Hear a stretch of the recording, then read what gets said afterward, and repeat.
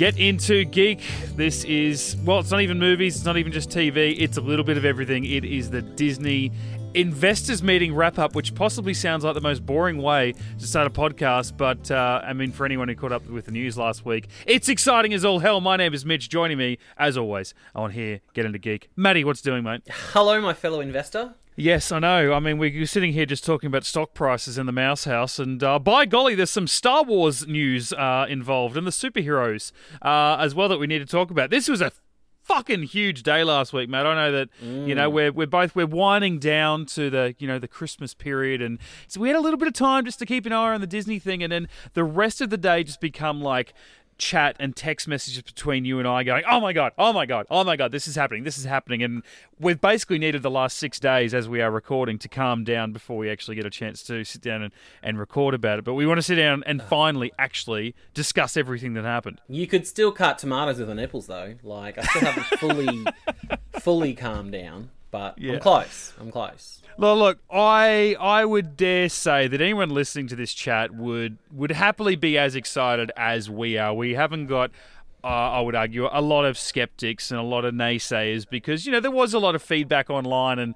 and there was one great thing saying, that basically Disney, all they're doing is copying what works and just doing 10 times more of that. Oh, you like one Disney Plus Star Wars show? Here's heaps more with other characters that you already know. We're not trying anything new. And Marvel, everything we're doing is a branch off something that's already been successful. And even all their Pixar stuff, or a lot of it, a lot of Disney Plus series and follow-ups and semi-sequels. And I get that. I get it. But I tell you what, as a fan of most of the stuff, and we're going to talk about it, I can't help that I was fucking excited about it all, and you were the same. Like, yeah, okay, we're gonna get, I don't know, another Avengers spin-off, Disney Plus show, and I'm like, I don't care. I love the Avengers, so I will happily watch X amount more TV shows on Disney Plus. Disney want my money? They can have my money. Well, yeah, they've got it anyway. I mean, they've got it while I'm watching Mandalorian, and they've just very conveniently left it. So, like, there's really no point between when Mandalorian ends and Wanda and Vision starts. Like, there's really no point me cancelling my subscription to save myself that $10 a month. So, well done to them. They're very business savvy. Yeah, well, let's get into that, actually. There were two very big, obviously, factions of the Disney house that had a lot of announcements, and that is Marvel and Star Wars. So I might even bookend our little podcast here today with those and just try and cover everything else that happened in the middle. Now, the entire announcement period went over across, 3 or 4 hours. I'm going to hope this podcast doesn't go that long, so we're going to try and skim through a few of the things that we're not going to nerd out about as much, but we will touch on them. We'll try. You and I are known to gibber quite a bit, so we'll try. I mean, we've been talking for 7 hours before we even press record on this podcast, so and then we'll debrief about the podcast for another 8 hours after we stop. So it's magic. Well, while you talk about it, Loki, WandaVision, let's kick it off with a little bit of Marvel.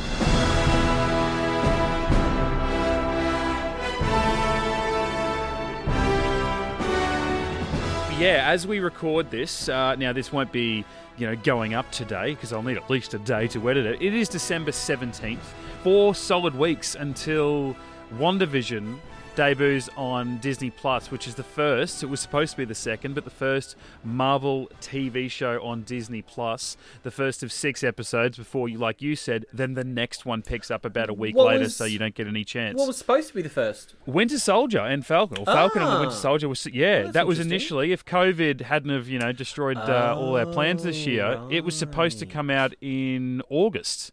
And then I think they never really gave a proper release date, I think, for WandaVision, but we would have expected it around about maybe December anyway. It could have come as early as October, but I dare say that Falcon and Winter Soldier would have taken up from August most of the time before Mandalorian dropped, and then they probably still would have dropped WandaVision around about now anyway. But you think they were also hoping to tie in Falcon and Winter Soldier to some post-Black Widow stuff. Black Widow set between Civil War and Infinity War, and so that comes out, and then we're going to here's your Disney Plus TV series of some completely unrelated characters to that film, we would imagine, but there are some lingering storylines that they're going to be covering. So I guess WandaVision's not going to impact anything that should have come before, both Winter Soldier and Falcon and the Black Widow movie. But it will, as Kevin Feige said during the presentation last week, it will be tying into Doctor Strange 2 because there's some reality bending shit in this show,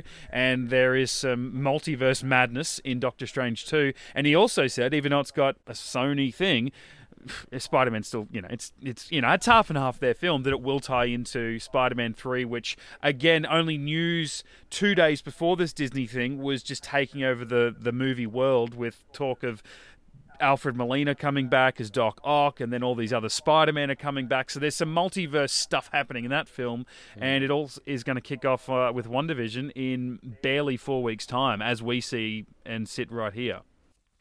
You being the X-Men guy, though, I know we've spoken briefly about the trailer in the past, I think off air, away from the podcast. How do you fit and sit with what we're seeing? It's only going to be in a 6 episode, but it's going to be a lot more Scarlet Witch than we've ever seen before. And this trailer looks like it just looks like an acid trip.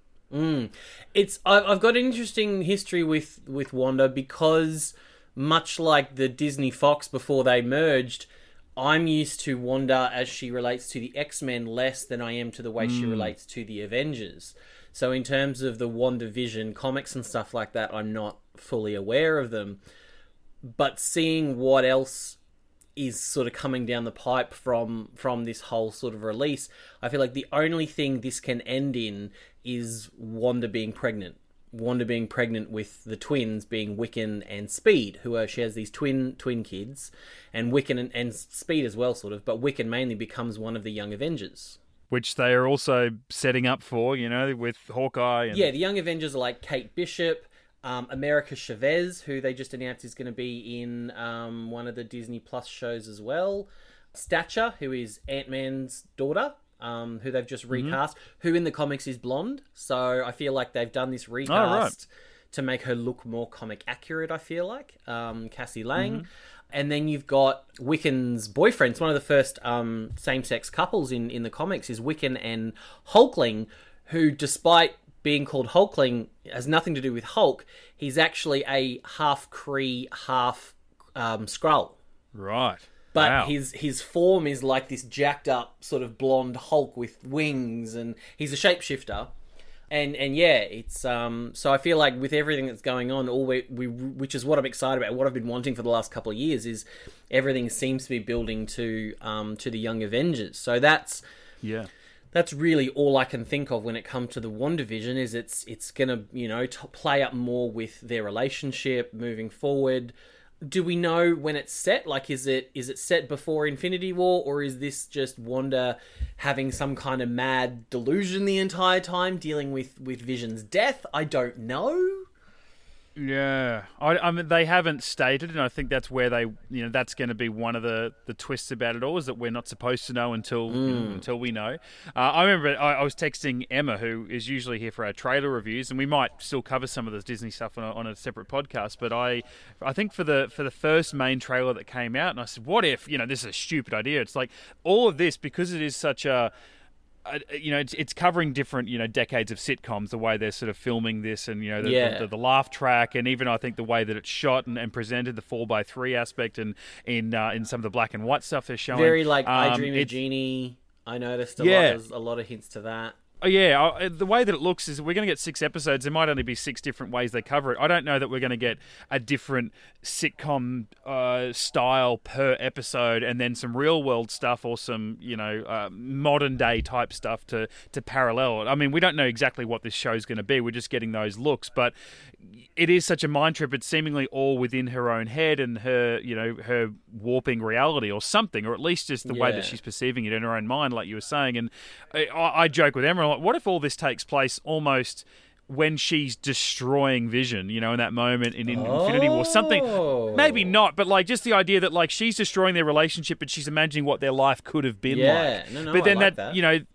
but I mean, then, you watch that movie and Thanos reverses time, so she doesn't destroy Vision, takes the thing out of his head, and then kills her. And then 5 years later, she comes back. Vision's still dead, and she's having to move on with her life. So I kind of want to go the safe route and say that it's set, post Endgame, and she is struggling because this Scarlet Witch, she's only in Endgame.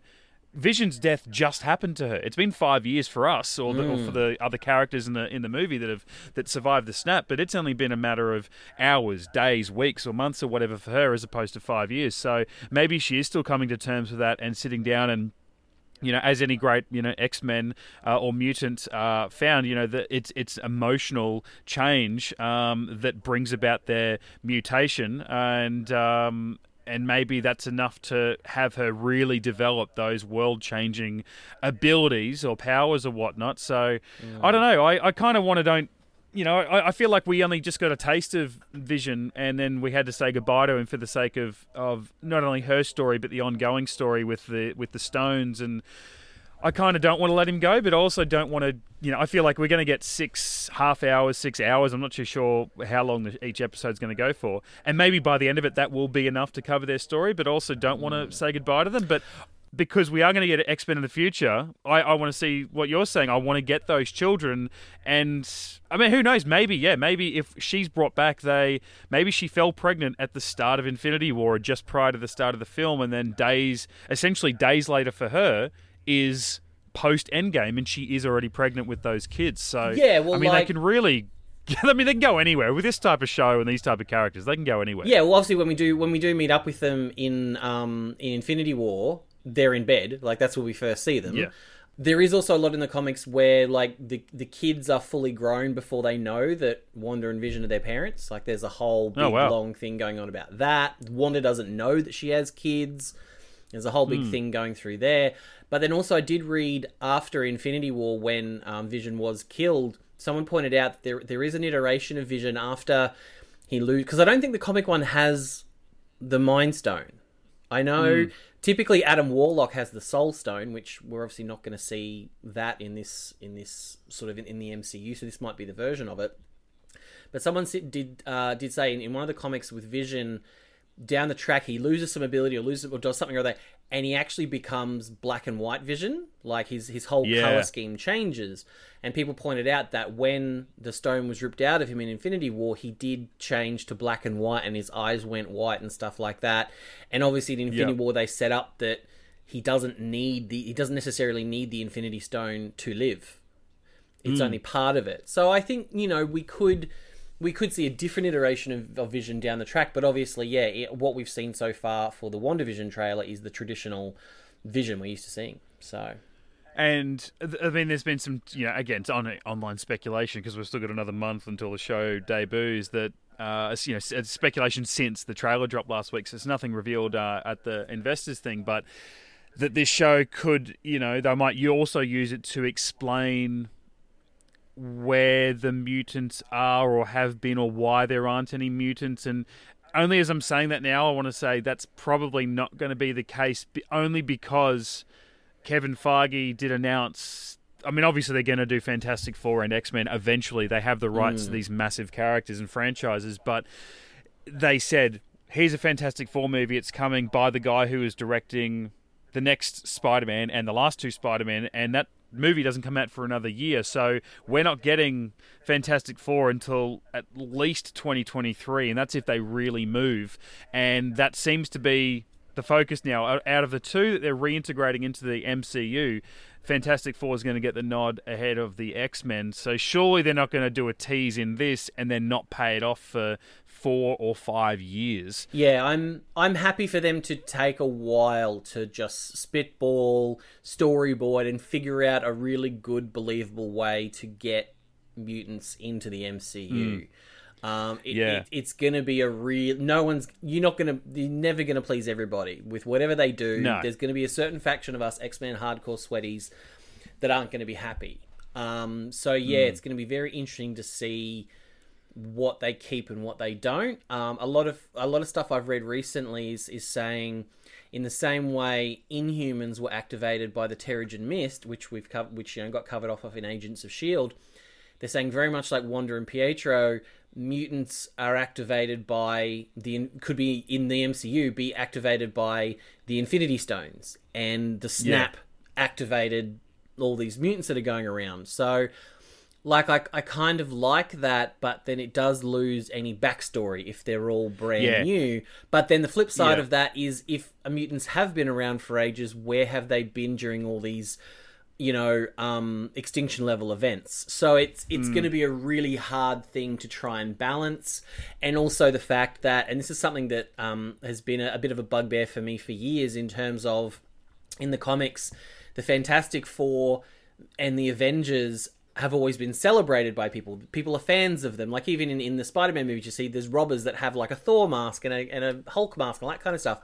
So it's like, why do people celebrate these superheroes, and why are mutants feared and hated and tried to keep down, and they need them to be registered and all that kind of stuff? So but obviously we've already done Civil War, and mutants were supposed to be a big part of the original sort of Civil War.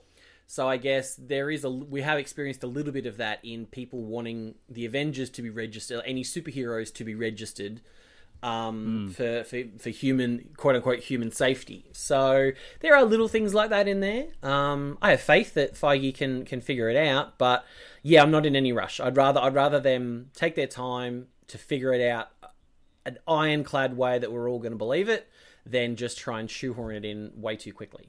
Yeah, and I don't think this show needs to have that amount of pressure put on it. Like, I know it wasn't intended to be the first Marvel Plus TV series, or Disney Plus Marvel TV series, but, you know, they quickly knew that was going to be the case, and they still finished it as they were going to premiere it at the end of the year, and happily pushed back Falcon and Winter Soldier to undisclosed 2021 for the longest time. So they know what it is and what it's going to be, and I don't think it needs to be that. It just needs to be the first, hey, it's a TV series, whether it's half-hour episodes like Mandalorian or some 45, 50-minute eps we'll soon see.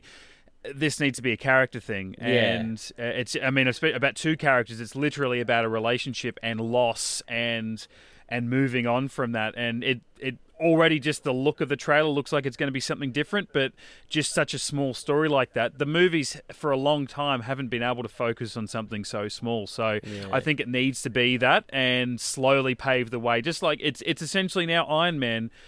For the Disney Plus TV series, it needs to start small, and then it'll branch out and show how big these small screen shows can be. So, January 15, we did obviously get another little look and a little teaser towards it from that you can check out online. But, I mean, it's not enough new stuff that we need to really go in and talk about. So, it's out in 4 weeks. We can watch it then. Before we move on to the next show, Black Widow, I just wanted to touch on that because they did bring it up. You know, we've had 100 trailers for that because it was already expected to have been out on Blu-ray and DVD by this stage. It would have been hitting Disney Plus probably in the next month from its April theatrical release. But with all this, you know, hey, we've had Mulan, we're going to have Pixar's Soul in a week go to Disney Plus and not to cinemas at all. Warner Brothers last week saying our entire 2021 film slate is going to HBO Max and theaters at the same time. Here in Australia, it won't affect us because we've got our shit together and we can still go to the movies, and we're going to get it theatrically. But everyone's like, well, who's going to do that next? And Disney came out last week. It went bang, bang, bang, bang, bang, all in the theater. Not day and date with Disney Plus, theater. And Black Widow was one of them. And everyone thought, they tested Mulan, they tested one of these live-action Disney animated remakes. And it didn't go so well for them financially, and again, strapping a $35 extra fee on it probably didn't help. But could Black Widow, this long-anticipated, give us this Black Widow film for the last 10 years, will it be the first one of the Marvel films shelved to Disney Plus? And they come out and they said a very resounding no, it's coming out and we're going to get it in May 2021. Which I think is right, because I don't want to watch... I'm so excited for this movie, given that it's post-Civil War. I don't want to watch it on my rinky-dinky laptop. I want to watch it on the big screen. And I think there is a little bit of that sort of PC political pressure that, Marvel have been a little bit lacking in their female superheroes, female-led superheroes. We got Captain Marvel, which has received fairly mixed reviews. Everyone loves Black Widow. So it's like for her, after 10 years, to finally get a banner solo film and then to just bump it to Disney Plus, I think people would get their noses out of joint anyway with that level of it. But I for sure. I just want to see it on the big screen. I don't care what Marvel movie it is. I want to see it on the big screen. Yeah, absolutely. I mean, and half these shows look like I'd rather see them on the big screen as well, the way they're going. And the next one would be Falcon and the Winter Soldier. We hadn't really had anything more than some concept art and some leaked set photos for this yet. You know, WandaVision, we've had trailers for months. And while the filming did get pushed back for Falcon and Winter Soldier, I thought we might have had at least something, but we didn't get a trailer until this investors meeting, and I was really looking forward to it. And I think that's a lot of carryover from the fact that and I know you do too, love Captain America. And this is kind of like, well, he's done now, and his legacy now is in the hands of his two best mates who don't necessarily get along, and these two best friends from different eras, and one of them was a brainwashed lunatic for decades, and the other one is a former like military soldier. And where do they go now? Like Captain America as a symbol, but as an Avenger, as this hero, said, here's my shield, you go and take it up. And what we got told about this show for the last 18 months was that, well, this was going to be the government saying, no, Captain America was named Captain America, back in the 40s. But now that he's gone, we're going to tell you who Captain America is, and we're going to tell you who can use that shield and wear that costume and what that symbol means and what his message is. Whereas these guys, it's like, well, my mate gave it to me. Yeah. It's mine because of that. He's not a law. He's not a right. We're not going to vote Captain America in or anything. I didn't get as much of that in this trailer, surprisingly. It was more about, hey, well, there's these two dealing with the legacy and the personal side of getting the shield from Captain America and what that means, and maybe again we'll get more of why was Falcon chosen and not Bucky. But it was more about, well, here's some new threats. Well, one we knew about, Baron Zemo's coming back, which is cool because whether you loved him or hated him from Civil War, just the fact that there's a carryover villain from the films that's coming in that has fought with these guys before, was very heavily involved in Bucky's story, that he's not done with them just because they locked him up at the end of Civil War. He's one of the few bad guys that actually got to live, but he's also one of the few bad guys that actually succeeded. Like, he did exactly what he wanted to do, and now he's coming back in and will create more trouble for these guys and probably get a little bit more comic accurate in his look too, which would be kind of fun. And then you get these other masked people or whatever. But I just like the fact that we actually got a look at these two characters getting their spin-off show for the first time, and the really cool action piece at the end. Falcon, I don't know whether he's actually getting away from bad guys when he jumps out of the plane and is dodging missiles, or it's like some kind of weird training run. I really liked it, but I'm wondering how much is just because I really wanted to like it. I'm actually probably more hyped for this than a lot of other TV projects they're doing. Again, probably because it's the Captain America hangover. So once maybe all the dust settles and I watch it, and I'll be like, oh, was I really excited for this show? At this stage, I can't help but say, yes, I am. But I know that, when I texted you about it and you had a few minor issues about it, mainly because of the look and worried about the budget and the, it's a TV MCU big action piece as opposed to a movie thing. Yeah. How did you feel overall? Sam's new wings look spectacular. I absolutely love his new wings, but his costume looked a little bit CW to me. It just looked a little bit, I don't know. Yeah, you said that. Yeah, you're like fabric over like armor sort of thing, I think was your wording. Well, yeah, he's normally more armored up and very tactical and military looking. So I guess they're straying away from that and trying to give him, but it just, I don't know. It just looked very, like, maybe in leather it might look alright, but it just looked very fabricy, like, and loose fit. And I'm like, I don't know. That was my only kind of wince that I kind of had, because the wings look spectacular. Winter Soldier looked great. I can confirm, because I've seen they've actually already accidentally pre-released some mini-mates of Falcon and Winter Soldier. So there's a Zemo figurine, and he does have the classic Zemo, like, purple balaclava sort of accessory. Cool. So there's a bit of that going on. And then the other bad guy being like Agent something or other, Agent M, I don't know. I can't remember. Yeah, it's lost to me at the moment. Yeah. Yeah. But yeah, other than that, I'm just I'm hoping for a Rush Hour, Lethal Weapon, buddy cop. I'm getting too old for this shit kind of vibe between the two. Given that, the one thing that held them together was Cap. That was the thing that brought them together. And I guess I mean, it's not like you can say, like, oh, they're brought together by his memory, because he's still alive as far as we're aware. But yeah, they're obviously trying to protect his legacy, and it looks interesting. I'm intrigued. Yeah, I'm just having a look in the background at the trailer again. You're right with the costume, and it's funny that they would do that. I want to hope there is a purpose to that, because it's the opposite of, I guess, what the problem we would have had as kids watching. The first thing come to my mind when you said fabric over armor, and in the opposite way, it was the Power Rangers, right? So when we first watched Power Rangers in '93 or '94, and they've got these, plastic suits on, essentially. There's this material, whatever. It didn't look like it was armor. It was just a big morph suit. Yeah. And no pun intended. And then come the film, and they're getting around from the get-go in these fully armored up Power Rangers. Not even uniforms anymore. They're like proper, motocross, combat ready. Like patches of armor between leather and all that kind of stuff. Yeah, and it was like, hang on, when do they get it? As me as a child, I'm like, when do they get these costume upgrades? And then it took me a while. I'm like, oh, hang on, no. It's just because they got a bigger budget, and those plasticky morph suits are going to look like shit on the big screen when they're taking on this like galactical threat, like Ivan Ooze and stuff, screen. Right? It's like when you saw the original Japanese footage looked phenomenal, but then when you saw like the American footage shot in a park in Burbank in these ill-fitted sort of morph suits, and it just looked terrible. So yeah, you can't blame them. Yeah, you don't understand why sparks are coming off a morph suit, but on an armored thing in the movie, it makes total sense when they get hit. So, and then I remember actually after that too, I was like, oh, well, you know what? We're going to take these suits, and next season of Power Rangers, they're going to have these suits because this can. No, they went back to normal, and I'm like, God damn it. Yeah. Whereas in this, you'd think, well, you've got the suits ready. Why wouldn't you have them? And they've said, and we'll get more into it with the Star Wars side of things.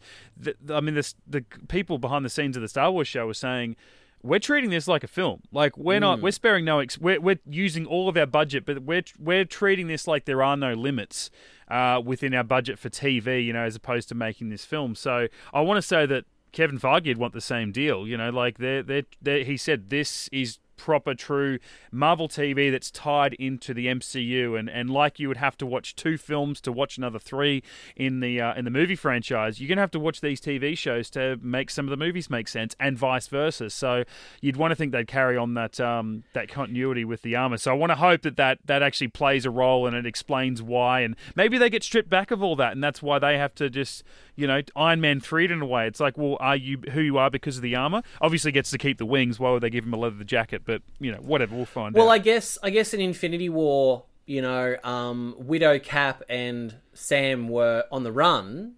So they were fugitives.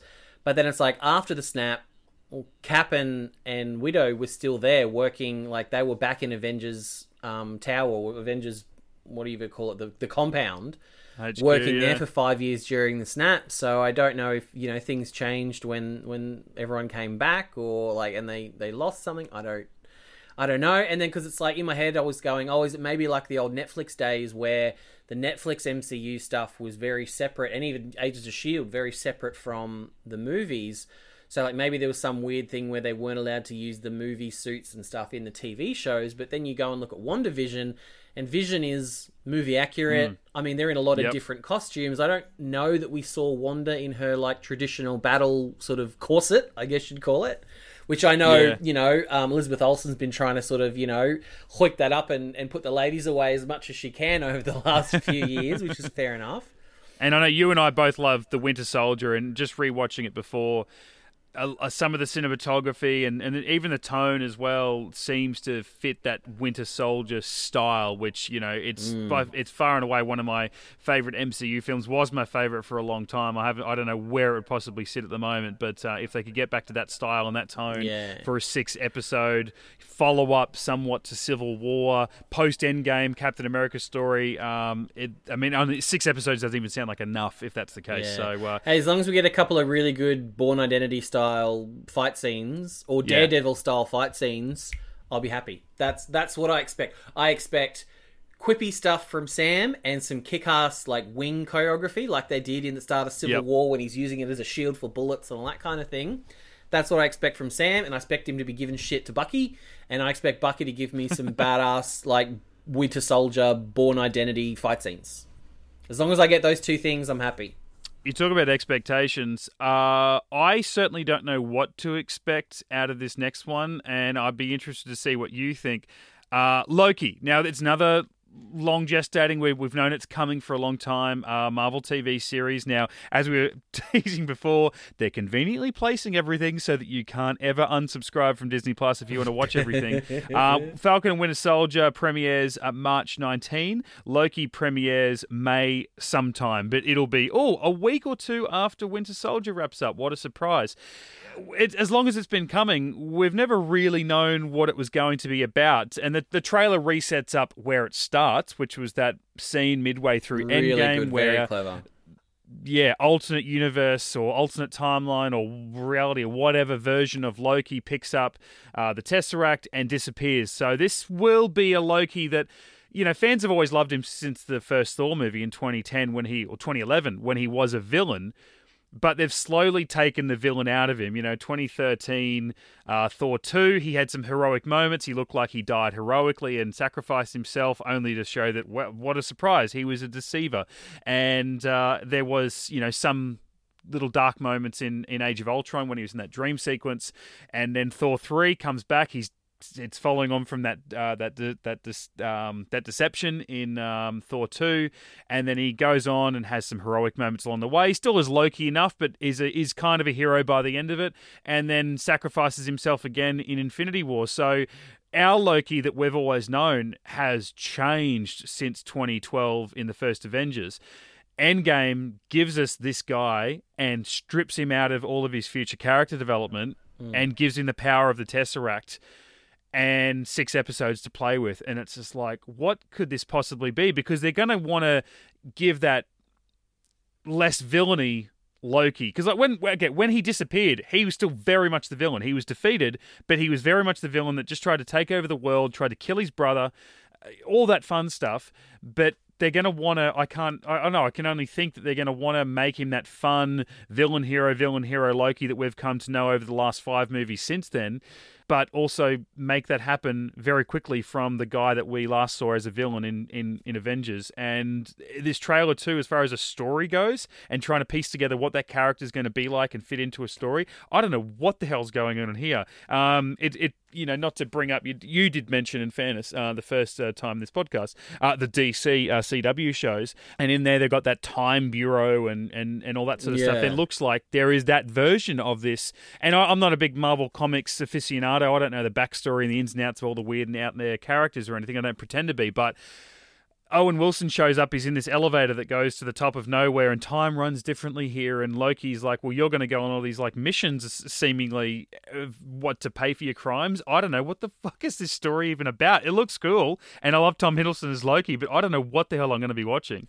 Yeah, I only got a little bit of context from an Instagram post I saw that kind of put Owen Wilson next to his comic counterpart of Morius B. Morius or something like that, and some director of some time council, whatever. So yeah, it's obviously going to be cleaning up alternate realities and timelines. So maybe, little offshoot realities created by the time heist from Endgame and all that kind of stuff. The interesting part for me is, look, I've never been a Loki fangirl. Tom Hiddleston does a great job, but Loki's never been a character that I get excited every time he comes on screen. If anything, I actually kind of was a little bit annoyed with Ragnarok in that we lost 2 really great characters for the sake of that. With Hela is Loki's daughter with Death, not their sister in the comics. And she also seemed to be an amalgamation of Hela and another great Thor villain, Amora the Enchantress, whose side muscle is Scourge, and I really wanted to see Amora and Scourge. I think that will be great, because Amora very much runs the honeypot. She is to Thor as in Catwoman is to Batman. It's this flirty, will they, won't they? But she's evil, but is she not? And we were kind of robbed all of that, and had Loki in there, which was fine. It was still a really enjoyable movie. But yeah, given the TV series, like you were saying, Loki's been stripped of all that character progression, and I feel like the main thing that brought him to be like that anti-hero was the death of his mother in Lost World, which this Thor, this Loki is not going to have gone through. And I feel like that was, to me, that was his turning point, was the mourning that you see him going through, putting up those barriers, those illusion barriers, to hide like the heartbreak that, you know, that he felt inside for the loss of his mother. He's not going to have gone through that. So that it'll be interesting to see, like, how do these Time Bureau people keep him in line? Like, he can do whatever the hell he wants. So it's going to be very, very interesting. It's going to be weird. I still think WandaVision is going to be weirder. WandaVision definitely gives me like Legion vibes more than anything else. So yeah, I don't know what to expect with the Loki stuff, but I mean, Tom Hiddleston has such a following that I think it's going to do well. He's and I love that someone. Yeah, and I love that he wants to stick around. Like, you know, I still get caught up. I know that I'm in my mid-30s and understand that people don't want to do the same thing forever in any job, really. I mean, most people, they want to, you know, whether it's personal development or just, you know, career growth or whatever, you want to challenge yourself, you want to do different things. But I still get caught up as being that, like, childhood fanboy and couldn't stand when actors didn't reprise their roles, and then you find out when you're a little bit older, or they chose not to do that, or they were cast aside, you know, by the director or the studio or whatever. You know, contracts and money got in the way, and I'm like, God, I remember talking to my brother, who, you know, we've had him on the show before, and he's an actor, and I said to him when he first got into the biz, and I'm like, if you ever get a role like that, don't you ever not play it like forever, you know. And that's it was such a stupid childhood thing to talk about, but you know, I loved reading, and back in early 2008, there was an Empire magazine article that I still remember so vividly of Robert Downey Jr. talking about, and this is obviously before the movie came out, so before he really got that career resurgence, and him saying, I loved making this so much, I want to make 17 of these films. And I remember 17 is such a weird number, but him saying, I would make 17 of these movies. And me thinking, well, that's ridiculous. It'd be nice to see you stick around for more than a trilogy, because Hollywood just seems to be, at that time, so married to the idea of, if you're going to do more than one, you do three, and then that's it, you know. And then the MCU comes out, and it's like, oh, we're going to do, you know, 10 trilogies, and they're all going to tie into the one sort of, they're all going to be chapters of one giant story, and now shared universes are all the rage. But the idea that he did stick around for a lot, and then Cap stuck around for a lot, and then all these actors have stuck around, and, you know, like Tom Hiddleston, again, he's making some good money, I'm sure, and it is still the same character. He's probably under contract, but at the same time, like a TV show, really? Like, you're going to get your own TV show to play this character where, you know, Robert Downey Jr. came out the other day and said, I think I've done all I can with Iron Man. And I don't know whether someone asked him, is he coming back, or what the go was, but whoever it was said, you know, asked him about it, and he said, no, you know, obviously he's dead, but he's done all he thinks that he can do with that character, so he's happy to move on. So someone like Tom Hiddleston, who before that seemed like such a great, you know, drama actor, theatrical actor, like a low-key doing small projects guy, that he still wants to keep playing this role, and it seems like he has a lot of fun with it. So that tells me enough about the show that I need to know. It's like, well, this is just going to be a fun show. And looking at the still at the moment, don't they always say it's always more fun to play the villain? So, you know, maybe he's just having. Maybe if he'd gotten the Thor part, like when he initially auditioned for Thor and got it, he'd be over it by now. But because he's playing the villain, he's like, yeah, this is fun. And you think about a lot of the films that he's been in, he hasn't had a huge part in a lot of them. Yeah. Like, you know. Yeah. So I guess he definitely hasn't had as much screen time as someone like RDJ. So, yeah, I guess he's still happy to play in the kiddie pool. He might be done after Loki, after, like, you know, a series like that. I mean, it's a limited series, but maybe after that he'd be like, okay, yeah, I think I'm kind of done now.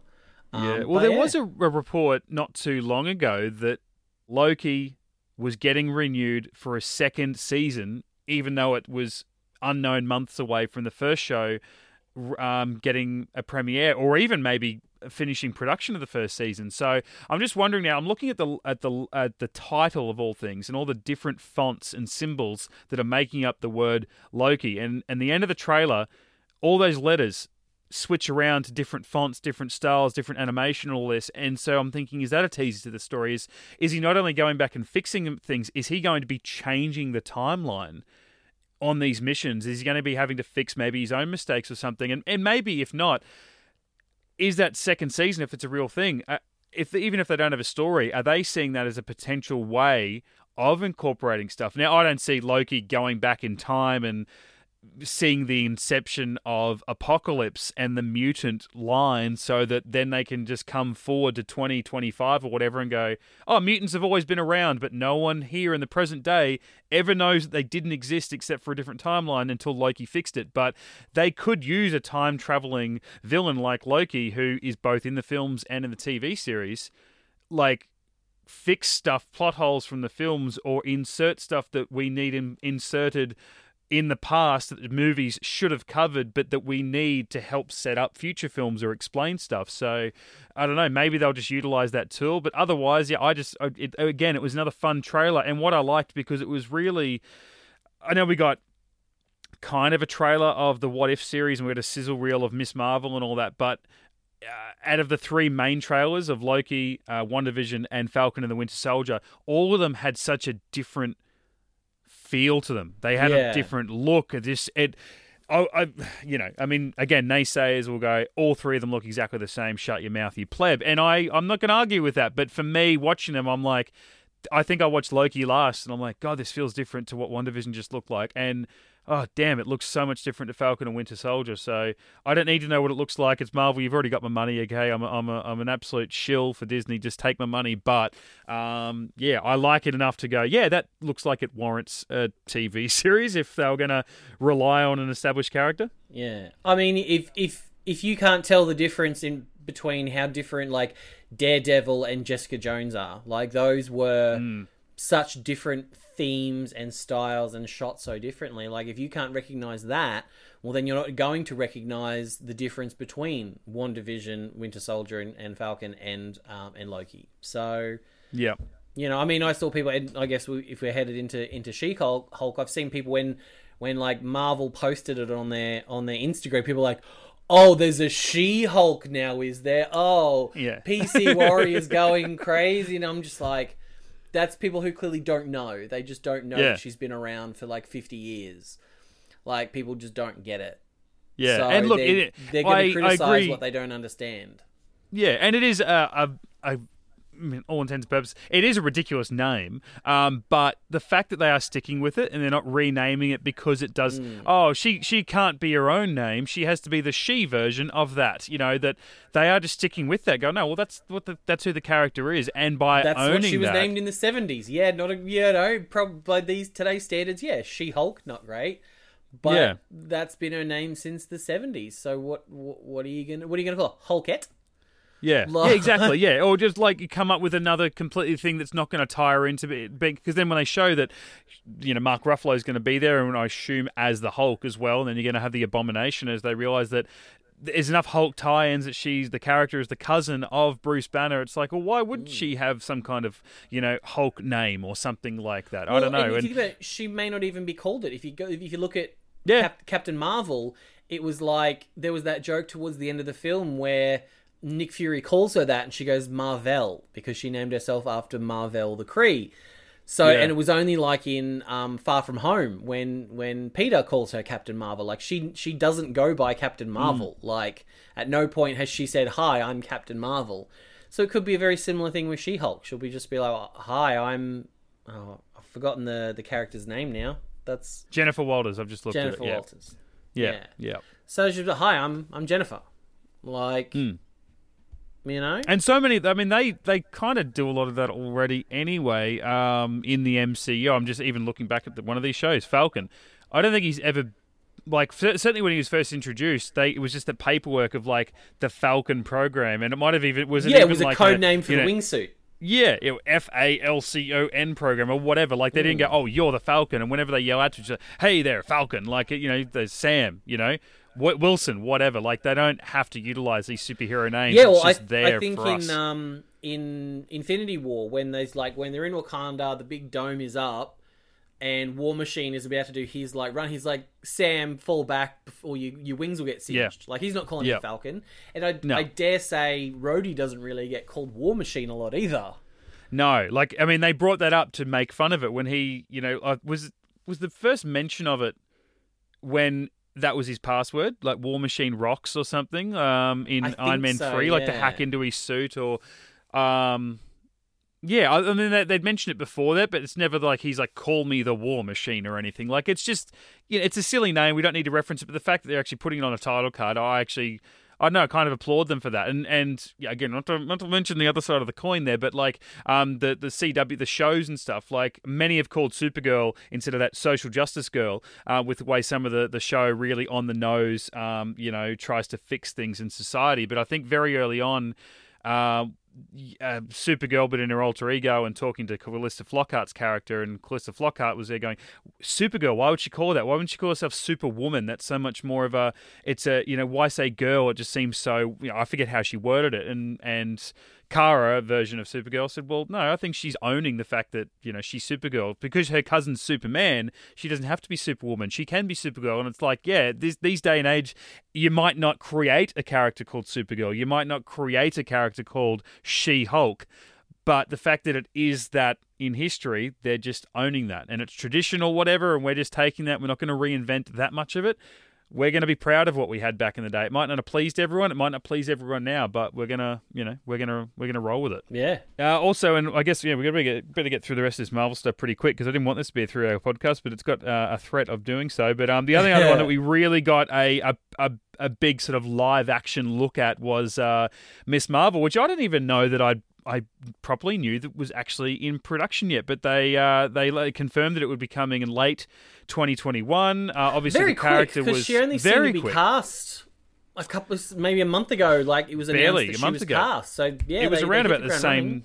Yeah, it was around about the same time as Maslany for She-Hulk, or at least the fake-out casting. But obviously the video game came out a few months ago. Kamala Khan was the main character of that. I don't know her a terrible amount, but I haven't finished that game, but I actually really enjoyed her as a character in the game, and I guess her being almost a representation of a viewer or a reader where she's obsessed with these superheroes. And I think in the actual synopsis, or at least a teaser, came out since the investors meeting, and saying that she is this, and this, and a fan fiction scribe. Like, she actually does love these characters so much, whether she's got her own blog and she's making up stories and stuff, which, I've seen in the video game, or whether it's a thing in the comics or whatnot, that she writes these fan fiction stories, that I like that she's going to be that, and it is going to be this young girl, and obviously, a different type of hero and nationality than we've seen, which they're very proud of. And I know I've seen online a few people hammering the fact that this sizzle reel was just like, it wasn't really a teaser or anything. It was just showing, look, we're not racist. We're casting a lot of different brown people in this show, and we're white people, so that makes us fine. But I don't know. She looks fun. I've never seen the actress before. I don't know anything about the character aside from what I saw in the video game. But it looks like it'll be fun in completely different ways than the other 3 shows will be, and might even be more for my kids than it will be for me, as opposed to Falcon and Winter Soldier will definitely be for me and not for my children. Yeah. I'm not a huge fan of Ms. Marvel based on the stuff that I've seen, which, having said that, I'm told the comic is phenomenal. It's a really, really, really good read, and I do want to check that out. My only sort of interactions with Kamala Khan have been the Avengers Assemble cartoon, which she kind of graded me in that, in just the fangirly, gushy, social media obsessed kind of, that no matter who the character is, if you're obsessed with Instagram and hashtags and all that kind of stuff, you're going to annoy me. So wasn't a fan with that. And then I've played Lego Avengers that had her in it, which I think is the same voice actress who voiced her in Avengers Assemble. So it would make sense that maybe it's just that particular voice actress's interpretation of the character that is grating on me. Because that's really the only interactions I've had with her, and I haven't been a fan. That, and like her power set, like Mr. Fantastic has always been my least favorite of all of the Fantastic Four, and she kind of has a lot of his powers. She just has the stretchy powers, and she is super strong as well, which is great. Which should change it up a little bit. But the power set doesn't excite me. But I'm interested to see how it goes. Like, to see if this, because in the same way that Captain Marvel, or the original Ms. Marvel, Carol Danvers, was one of my favorite characters because of the way she connected to the X-Men. Like, I quite enjoyed, for the most part, Brie Larson's interpretation. But then, like, Captain Marvel or Ms. Marvel in Earth's Mightiest Heroes cartoon that was in, like, 2010, I loved that. I loved that Carol. And then the Avengers Assemble Carol, I didn't like as much, mainly because of the voice acting.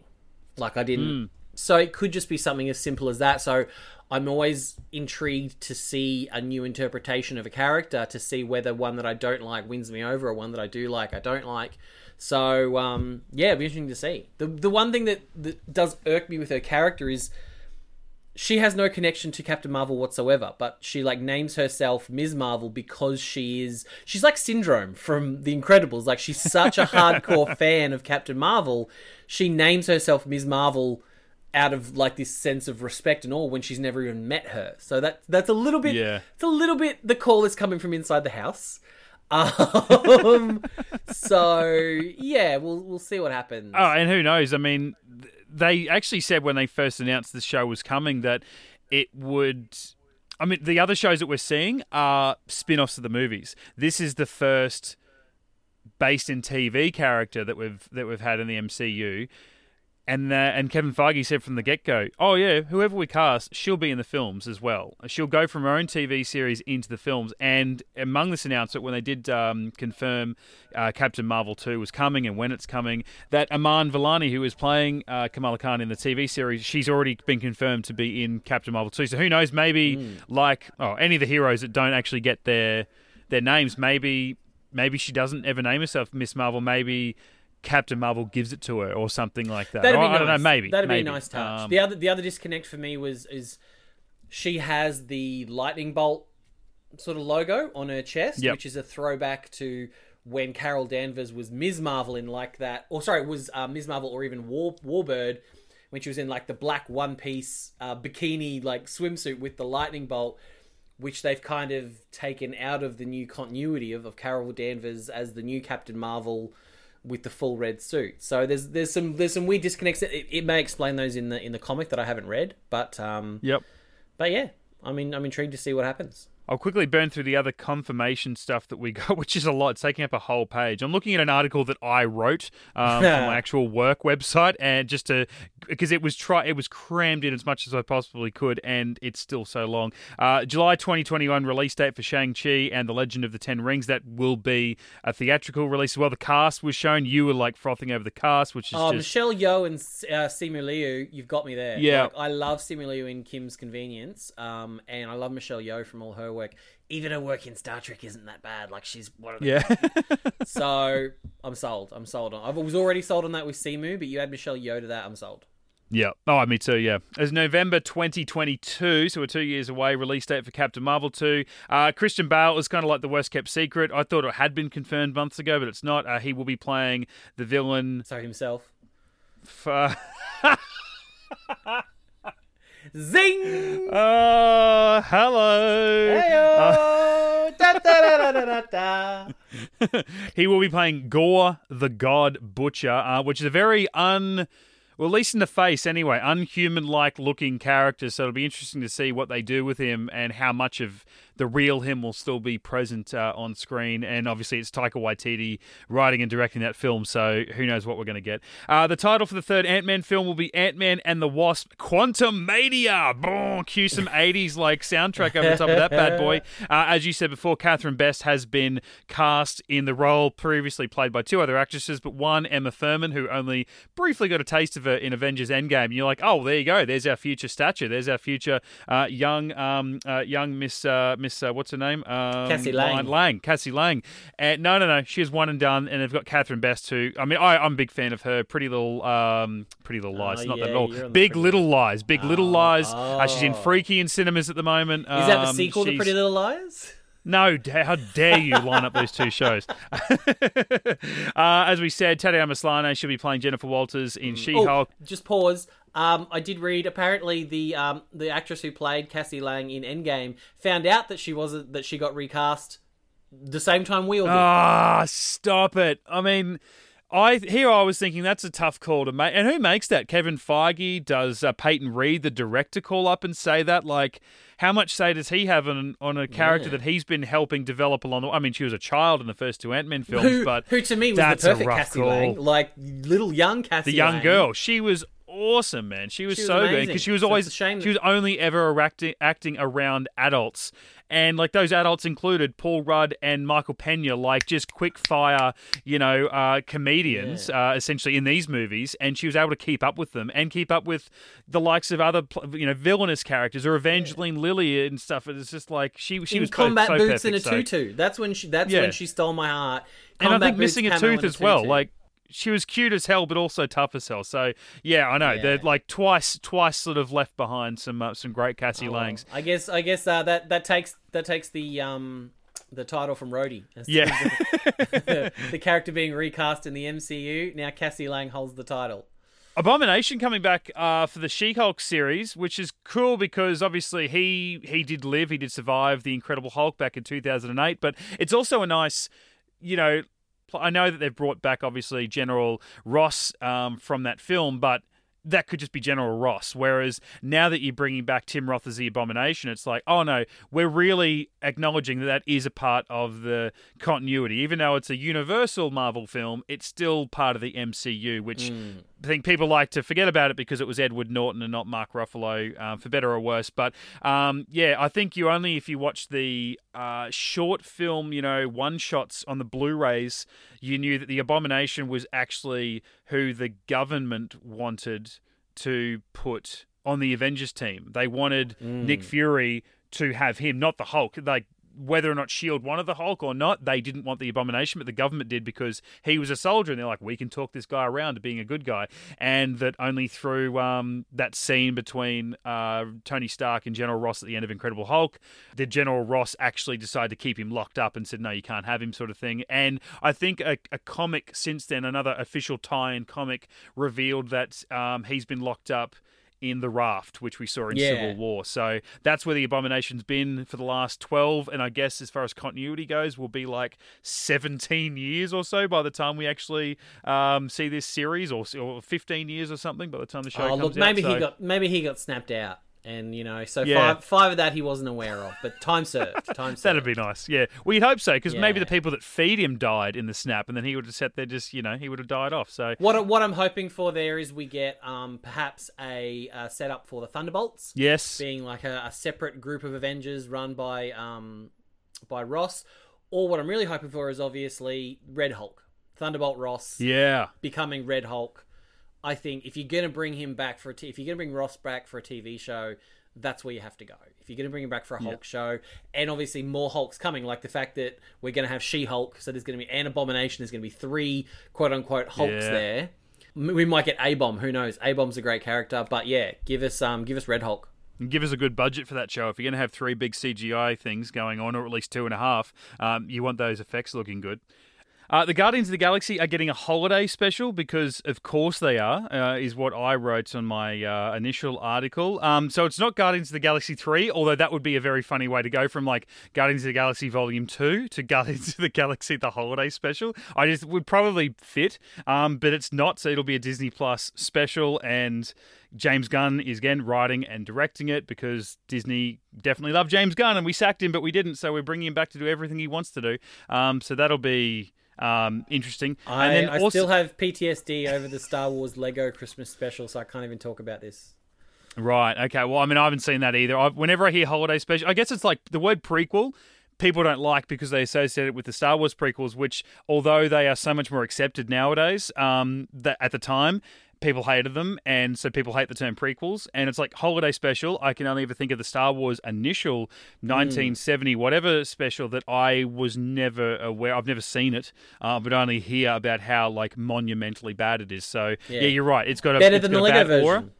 Okay. Oh, okay. Maybe I don't want to check it out. Don't even let the boys watch it. Do not even let the boys watch it. Okay, good. Not to be outdone by Baby Yoda, Baby Groot has scored, which I guess he's not really Baby Groot anymore. He's kind of teenage Groot, but Groot is getting his own series of short stories to premiere on Disney Plus. So that'll be interesting in the sense it's like, well, you've got a character who only says 3 words or 5, depending on how you look at it, and he's going to interact with other characters.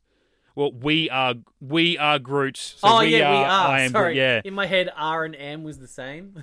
No. I got stuck on that for an embarrassingly amount of a long time. So don't worry about that. I don't know what to make of that, so I'm just going to leave that until we get some kind of idea of what the hell that's going to be. Mahershala Ali's Blade, nothing on that except that it will be a feature film. Because when they come and go, hey, Ali's going to star as Blade, I'm like, we knew that a year ago.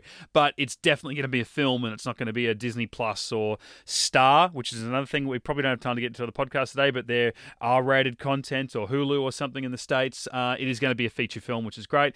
And they will not be recasting the role of T'Challa for Black Panther 2 following Chadwick Boseman's death, and that the film will instead focus on, quote, other rich characters within the world of Wakanda. I mean, I really wanted to push on through this Marvel stuff, but I've been wondering. I mean, you and I remember you and I and Lincoln and a few of the other members in the team reaching out to each other the day we got the news of Boseman passing away, tragically, suddenly for us, because no one knew that he was ill at all, let alone suffering from what he was suffering from. But, while we weren't Screen Rant putting up an article 2 hours later going, who should they recast as Black Panther?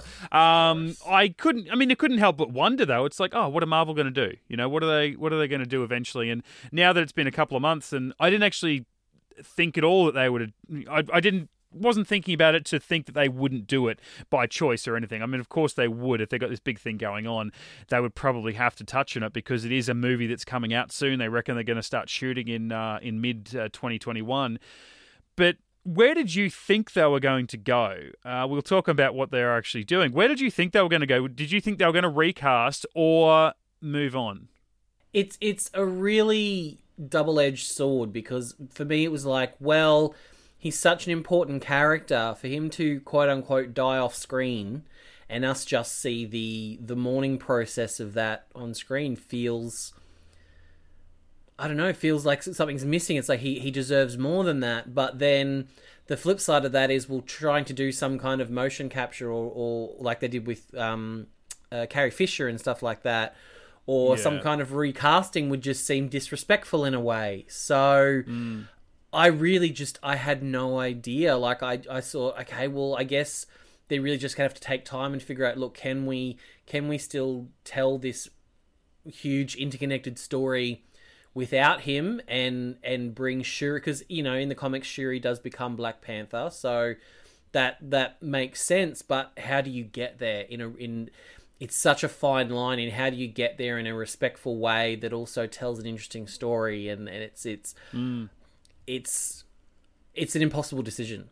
So, I don't know how it, I don't know. Everyone was so excited about the idea of T'Challa marrying Storm when the X-Men, came into the franchise. So we can't really sort of have that aspect now.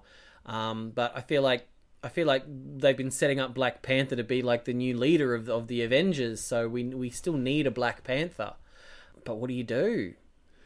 I mean, we just touched on the fact that, they did recast Rhodey from Iron Man to Iron Man 2, and, putting aside Terrence Howard, who was like a third or fourth build character from the very first Iron Man film, and no one knew what he was going to be, and then just be Don Cheadle ever since, is a completely different story. Oh, completely. I mean, that was like a contractual money-related thing. Yeah, and so I'm not pretending they're the same thing, but just purely on the I don't know, I was the same boat. Like, I don't know Black Panther from the comics or anything. I've never read one. I only know him from a couple of animated stories and through the movie, which I loved. I loved his introduction in Civil War. He was a scene stealer in that, and you just begged for more of that character, both as T'Challa and as Black Panther. You just wanted to... If anything, in Civil War, I love T'Challa more than I love Black Panther, because I'm like, oh, cool, another guy that can jump and kick and has strong powers and wears a cool suit. I love T'Challa, and I love Chadwick Boseman as this son mourning for his father and wanting revenge, even though you could tell, again, I don't know that he's now the king of this secret African country that's been hidden from the world forever, and that he's got this huge long line legacy to live up to, and any of that stuff. I don't know any of it. I could just tell this is a guy who needs to think a lot more smartly than what he is. And I know that I ironically said smartly when I'm trying to sound smart, but he needs to act better than what he is, and he should not be thinking about revenge. He needs to sit back and take the Jedi way. Don't think about the dark side. Like, think without emotion and act in the... And by the end, he did that right thing where he actually stopped the guy he was wanting to kill unknowingly the whole time. He was trying to kill this bad guy. He just thought it was the wrong guy. Stopped him from killing himself, going, you don't get to get out of this that easily. You know, you need to serve. Justice needs to be served, and you need to pay for your crimes. And then obviously, and what I love so much about Black Panther was that it was an origin story of sorts, or it was the first film for this character in many ways, but was also a sequel at the same time, because not because we'd seen him in another film, but the actual film itself felt like we'd seen an entire Black Panther movie before, and whether because he got the new suits and he got all these different upgrades, and the story seemed to take on this new step, whether we integrate with the real world and stuff. I'm like, that feels like a sequel. These are sequel changes, and we didn't get enough of him. In a way, we got his origin in Civil War by him taking over the mantle of Black Panther from his father. Like, that's the origin right there. Like, it's a long line of Panthers he took over. He was probably already active as the Panther. His father was sort of getting on in years anyway, and he already had the suits. I imagine he was already active as the Panther for a while, but he wasn't also the King of Wakanda. So it's like we almost got his origin story in Civil War. So I think that's why the original, like the first Black Panther film, felt like it was a sequel. And I think Marcus and McFeely are the writers of the Avengers films and a lot of the Captain America ones, or all the Captain America ones as well. They said following Infinity War, we wish we knew, because it came out months after Black Panther did.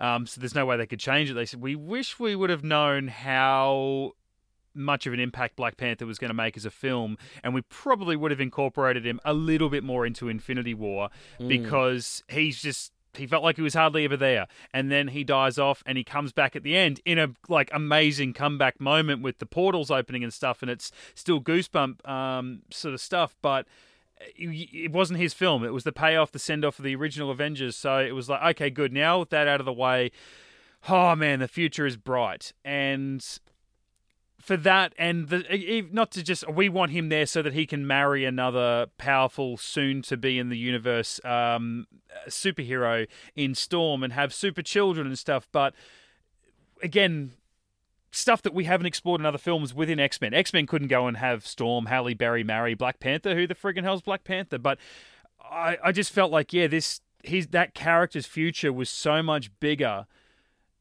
And I think I say that without knowing him, but just the way that Chadwick Boseman seemed to come along, and he knew the impact the character had.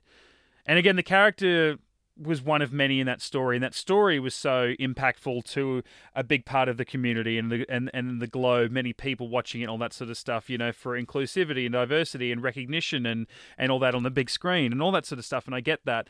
And that's what makes me want to think that Chadwick Boseman would say, well, I'm not bigger than the character. The character is what's important, and his story is what's important. The film is what's important. Yes, he's the king. He's the one that everyone went up to and were kind of forever in the streets and stuff, to the point where he goes, God, how many times am I going to have to do this in my career? He's happy to do it, but he's like, I never knew that I would have to do that, forever. But he seemed so willing to be the face of whatever it was that he needed to be for so many people, that I would say that guy would argue himself, I'm not bigger than the character. The character is bigger than me. No actor is bigger than the character. No actors, in many ways, they shouldn't, stop making films altogether because the person who played the character declined the role or died or something like that. But it's so tricky. Who do you then pick up? Do you pick up someone? I feel like you just shove in someone? Yeah, if they had Chadwick's blessing, if he'd have said, you know what, I'm happy to pass the torch, recart what. I don't think they have a problem, but it's just that not knowing, trying to be respectful. Yeah. I don't think they're really like going to ask his family if they think it'd be okay to, it's too soon for a lot of that. For his close family who would still be mourning, it's too soon for any of that kind of talk. So, but obviously, it's a business and they've got to keep moving forward. So, I think that the hardest part would be for all the cast and crew on Black Panther 2, like going to work and him not being there. I think that would be the hardest part for them. And like, who would want to take that role at the end of the day? It's like, because there's always going to be criticism. It's like, oh, they've just recast another black man. We're all interchangeable. You can just They did it with Rhodey. They did it in Sense8. They had a character who they just a black male character. They just recast for the second season and didn't mention it at all. It happens a lot. So I understand that it's a very touchy subject for people. That particular thing of just it's another interchangeable black man, just cast another person and keep going on. And so I appreciate that they're sort of pausing and like, well, we don't want to do that. We don't want to diminish his contribution, because I think it was a huge contribution to. Yeah, it's tricky, man. And the thing was, like, I got caught up thinking about people who, if they do recast, then I like these people, and it was, there's so many you could choose from, but it was just happened to be people that I'm watching, and I mean, we didn't mention it before. I'm talking about Ant-Man and the Wasp: Quantumania. Kang the Conqueror, another great Marvel villain, is going to be in that, right. And Jonathan Majors is going to play him, an actor that I don't think I'd ever seen before. Certainly didn't recognize the name, but I started watching the HBO show Lovecraft Country, because a good friend of mine is actually in that. So thankfully he's in that, and I actually got to have eyes on the show. And the lead actor of that, co-lead, if you put him up against Smollett, Jenny Smollett, she was amazing in that. But Jonathan Majors, after like an episode, maybe two, I was like, who's going to get this guy first? This guy he's going to get a big role soon.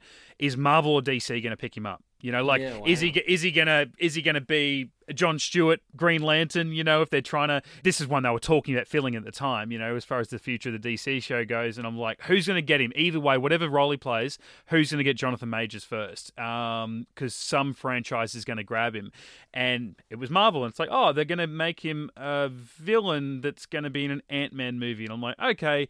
Well, he could have been a really good Black Panther, or could he? I don't know. And then I got reminded, seeing Tenet, how much I loved John David Washington, who I first introduced to only in Black Klansman. I know he's done a bunch of other stuff, but that was where he really became a bit more public.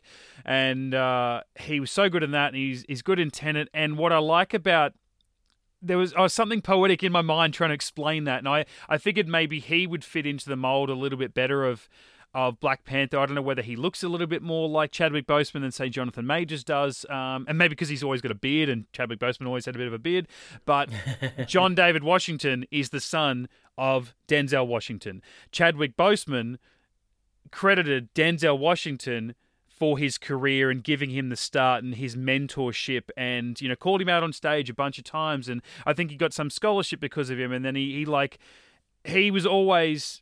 He was a hero of his. Denzel Washington was a hero of Chadwick Boseman, and I thought, well, John David Washington, like Jonathan Majors, like I just said, is going to be picked up for a bigger role in a bigger franchise if that's what he wants to do. He might want to be like his dad and just do, semi-big stuff or smaller stuff for the rest of his career, and not try and be this big blockbuster A-list star in that sense. But I don't know, there was something poetic about the fact that Denzel was a hero to Chadwick.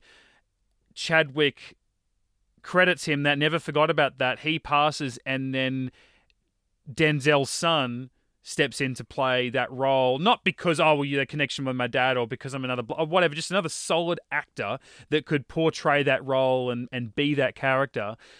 Because I think it was just, I just don't want to lose T'Challa as a character. It's not that, Chadwick Boseman's, he's replaceable, whatever, he's just an actor. I just don't want to lose T'Challa. Like, it's certainly not after one film of his own and bit plays in 3 kind of Avengers movies, either 2 Avengers films or a Captain America Civil War. So I just didn't want to lose him, but that's what's happening. So they're going to, I guess, probably roll straight into the Shuri stuff, which is cool on its own because, we said before that, whether with the Miss Marvel or Captain Marvel stuff or Black Widow stuff, I mean, Shuri now, she'll be another female lead superhero. So you don't want to get that for that sort of reason. It's tragic circumstances. But, I mean, rather than go, well, hang on, in the comics, his female sibling takes the role, but instead you guys just went out and got another guy to play the role because guys have to be superheroes. So all in, it is just such a tricky thing, and there's no right answer. If anything, this is the right answer, the fact that they haven't recasted, but that comes with its own issues and questions, and plenty of people are not going to be happy that we lose the character, but at the same time, I didn't see one person come out when he died going, he wasn't that great, or he was an arsehole. Like, everyone loved Chadwick Boseman, so... And he was a perfect casting choice. Yeah, he was so... And I still, I watched so many clips of his when he died, and that one,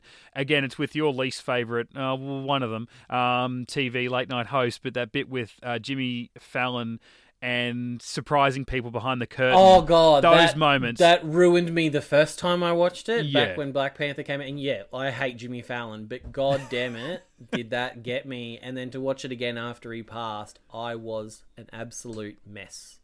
Yeah. An absolute mess. He meant a lot to so many people, and that's the thing. It's like, well, that's probably the most right thing, but we unfortunately have to let go of that character, or at least in this iteration. It'd be different if it was like the old Spider-Man movies, or if we didn't have the shared universe, because in 10 years they're going to reboot it anyway, and we just make another Black Panther with another actor, but they're going to try and push on with the shared universe for as long as possible. I think timing is the hardest part. Is if it was just after Black Panther had came out, and we were 2 or 3 years away from another Black Panther film, great. But it just sort of happened at a time where there wasn't a lot of time to be able to kind of consider the next step. And just to wrap up, Marvel, we won't really go into much of the what if stuff because we'll see that in mid-2021 anyway, but it is, I think, for every movie, there's a what if animated story, they only touch on a few in the tease that you can check out online. But it's like, what if Steve Rogers never received the super soldier serum? Instead, Peggy Carter did. That's that what if of Captain America. And there's, I think, Black Panther, while we're talking about him, becomes Star-Lord in this what if, in the series. So that looks like a lot of fun, and it's narrated by Jeffrey Wright, who's playing the Watcher. So it's not canon. It's just a bit of fun. It's what if. I mean, maybe it will. It could be, in a way, it could be canon. It's our version of the Watcher telling what if stories from alternate, timelines, dimensions, universes, or whatever. So we'll see what happens there. There were 3 other series that were announced that we were not expecting, though, on the day, and aren't spin-offs of other ones or anything. Secret Invasion with Samuel Jackson coming back as Nick Fury and Ben Mendelsohn coming back as Talos from Captain Marvel, and they're going to have a Secret Invasion TV series, which everyone thought that might be the next big Avengers film or one of the future team-up movies. I think That's even what the Russo brothers said, people asked them, would you ever come back after doing 3 Avengers films or 2 Avengers films and 2 Captain America movies? And they said, well, yeah, when they do Secret Invasion, we'll come back, sure, if they ever ask us. And it's like, oh my God, do they know something? Turns out they don't. They rumored that Nick Fury is going to get his own series a few months ago, and here it is. It is Secret Invasion. Rhodey, he's getting his own series in Armor Wars, and as you said in a text message back from me, it sounds like the plot of every Iron Man movie ever. It's what happens when Tony Stark's tech falls into the wrong hands. And then you've got Ironheart. We've got genius young inventor, Riri Williams, as she creates the most advanced suit of armor since Iron Man. That's the only thing we know about that show. At just age 15.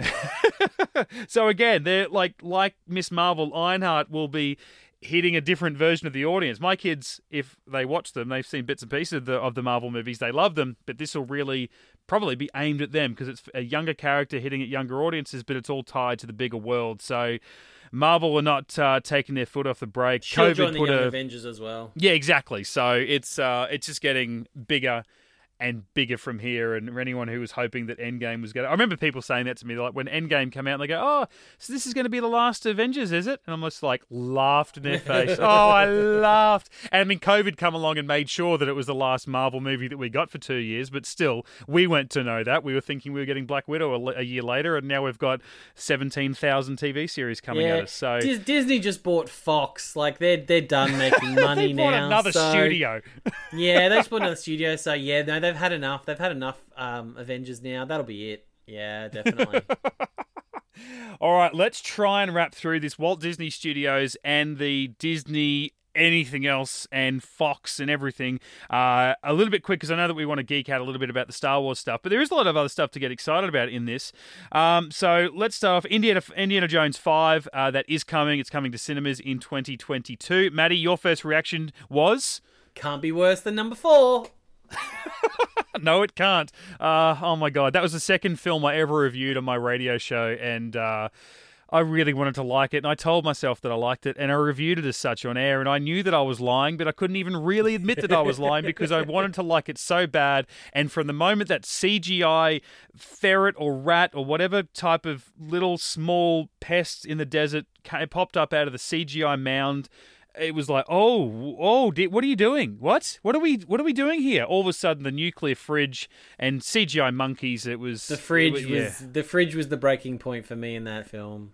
But and it I was do like love 11 you do it a minutes lot. You convince yourself you love a film because you want to love a film. Yeah, I know. And it's a problem I've been working on, honestly, for 15 years, and it's still not getting any better. And I'm trying. I'm trying to be more cynical, okay? I mean, here I am making a podcast about how much I love Disney and everything that the mouse is giving me. And I'm like, Indiana Jones, I promise to not like you unless you deserve it. But that's coming to cinemas in 2022 when Harrison Ford turns 98 years old. A Willow series is coming to Disney Plus. The Mighty Ducks is getting not only a TV series, it's getting a follow-up series. We will have Emilio Estevez, the Mighty Ducks, man. I swear to God, he's coming back. Forget that. Who's he with? Who's his co-star, Mitchell? Give it to me. Say her name. Lauren Graham from the Gilmore Girls. Yeah. Where you lead, I will follow anywhere. I love Lauren Graham. I'll watch anything she's in and lap it up. I do love her as well, actually. Her comedic timing is like, to me, she's up there with like a Julia Louis-Dreyfus. Her comedic timing is so damn good. I can watch her in anything. She's fucking hilarious. She'd want to be quick the way that the Gilmore Girls the way that dialogue was spat out in that show. I mean, it's like been her craft. So, yeah, I love her too. And so the fact that, her like being in a Mighty Ducks movie doesn't get me any excited because she's in it or because they're bringing it's just like, oh cool, her Estevez coming back as Gordon Bombay, 20 30 years on from Mighty Ducks 2. I imagine it's a follow-up from 2 or 3. He was back for 3 obviously, but didn't play a big role, but just the sequel that we didn't know was coming or that we wanted, but we'll happily watch it because it is what it is. And I don't think it's going to be as much of a dark-ish or weirdly different follow-up as what, say, Cobra Kai is for the Karate Kid, but it is that, hey, these characters didn't just die at the end of the last film you saw them in. They still exist. So I like that. They had a little teaser, which I didn't see until the next day. I know Goldberg's had it pretty rough. That could get dark. If they try and touch base with Goldberg, that could get a little bit dark. Yeah, you're right, actually. Yeah, I didn't think about it. But I do hope we get, like Marguerite Moreau popping back in. Joshua Jackson. I'd love to see some of those characters just pop in and see what's what. Maybe they can Creed it to its Rocky, and in season 2 of the Mighty Ducks, you get the evil, slickly haired bloke from the Mighty Ducks 2, the bloke from Iceland, and he's now a washed up coach that's coaching a new version of his own team, and they go against each other in season 2. The teaser though actually looked like the Ducks have become like a thing. They're a proper thing, and then Lauren Graham's kid, who didn't get picked because he's shit, they go and seek out Estevez to create a new team that was the Ducks in the first film. Oh, when they were PB-14 or whatever they were before they were Ducks. District 5. District 5, that's it. Yeah. Yeah, and so the Ducks was they were the no-hopers as opposed to, I forget what the bad guys, as you might refer to, what they were called, the proper team, the good team. The one that Banks played for. Oh, I cannot think of it for the life of me, and I've seen that movie 100 times. Yeah, me But neither. It looks like they're going to be going against the Ducks, but it's called the Mighty Ducks Game Changers. But Who knows? I mean, they'll find someone. I don't want. I don't think we'll see Fulton. I think Fulton's changed a little bit too much. I don't think Foggy Nelson can pull off being a Bash brother anymore. I know. So I know. I don't actually. You can't even understand it in a way how that's the same guy. Not that. Whatever his name is, Eddie. I want to say, but the guy who played Foggy. Nothing against him, but like in those, I think because he must have just developed earlier and was older than the rest of the cast because he looked freakishly tall. And like this unit, this muscular bloke, and he was always wearing those long coats. He just looked like a monster. And then you see him as Foggy Nelson, and he just looks like your best mate that you love hanging out with on the weekend. Like he doesn't look like an intimidating the guy that's going to beat the shit out of you and then go and sit in the sin bin box. But yeah, it'd be nice to see some other cameos, but just good to see and fun to see Estevez. It's one of those castings and announcements that I think of like if an actor had, a chance to talk with like a time traveler or something. And back in 1995 or something, it's a couple of years after The Mighty Ducks 2, and Estevez comes up against a time traveler and says, "What am I doing in like who am I in 25 years?" And they're like, well, the Mighty Ducks TV show has just been announced. And he's like, oh my fucking God, I'm never leaving this role. I'm never leaving this role. What am I doing? And it's like, no. You've went on, you've done other things. You've directed films, you've directed TV. And now you're just coming back to that role because, the Mouse House is offering him money and it's a secure job. So it is weird. Let's have a movie night. We'll do the Mighty Ducks. We'll do Breakfast Club. We'll maybe do like Rated X or something like that. And we'll just call it the Estevez Festivez. What do you reckon? Oh my God, that's excellent. I don't care whether you've been sitting on that, whether you just come up with it or you stole it. Oh no, that is I stole excellent. that. I definitely stole that. I think from Gilmore Girls of all places. Oh, wouldn't that be a nice tie-in? Another sort of follow-up sequel, Hocus Pocus 2, is happening, although they said the original cast isn't confirmed yet, which is surprising because the cast themselves have been getting asked for it for the better part of 12 months. Neville went, we're bang up for it. We can't wait to get back. But the movie was never confirmed. Now that the movie's confirmed, they went, well, we're not sure who's going to be in it. And it's like, okay, I don't know how that's working, but get it done. A remake of sorts, just a same story set in a different time with the same name, whatever. 3 Men and a Baby is coming back in a modern take with Zac Efron. Yep.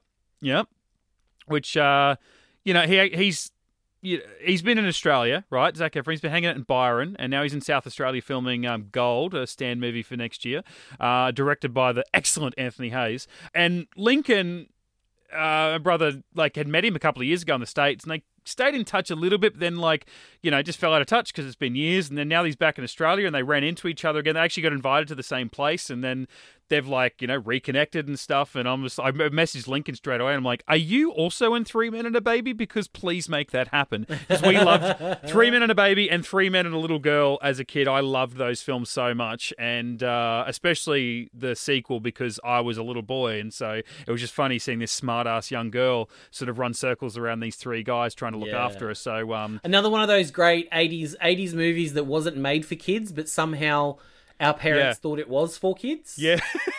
It's got Little Girl in the title, and the font on the poster is written in crayon. So you can watch it. It's like, oh, you love Batman? Go watch Batman Returns. Oh, my, what? You've destroyed my eyes. I saw the Penguin bite a guy's nose off. That happened. Go watch Batman Returns. Follow that up with Turner and Hooch. And finish it up with Demolition Man. And, that's a great kids trio of films. No. Yeah. No. Thanks, Mum and Dad. That's what made us the people we are today.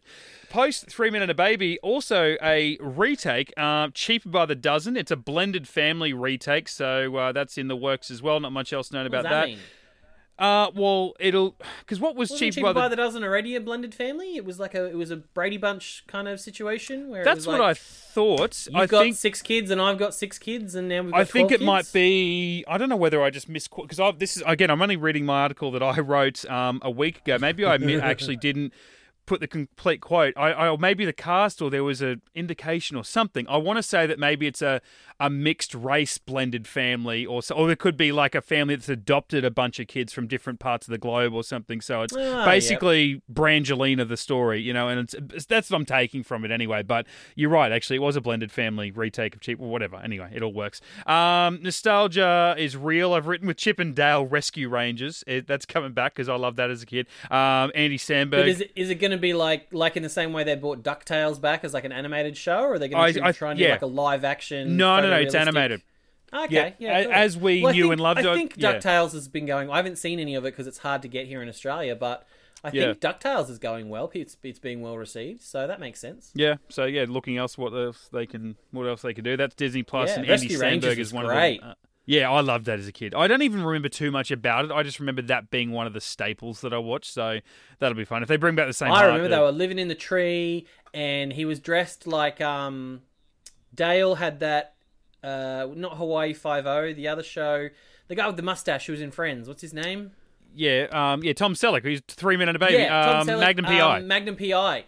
Dale was wearing that red and white Hawaiian Magnum PI shirt, and then Chip was dressed as Indiana Jones because he had the leather aviator jacket with the fedora.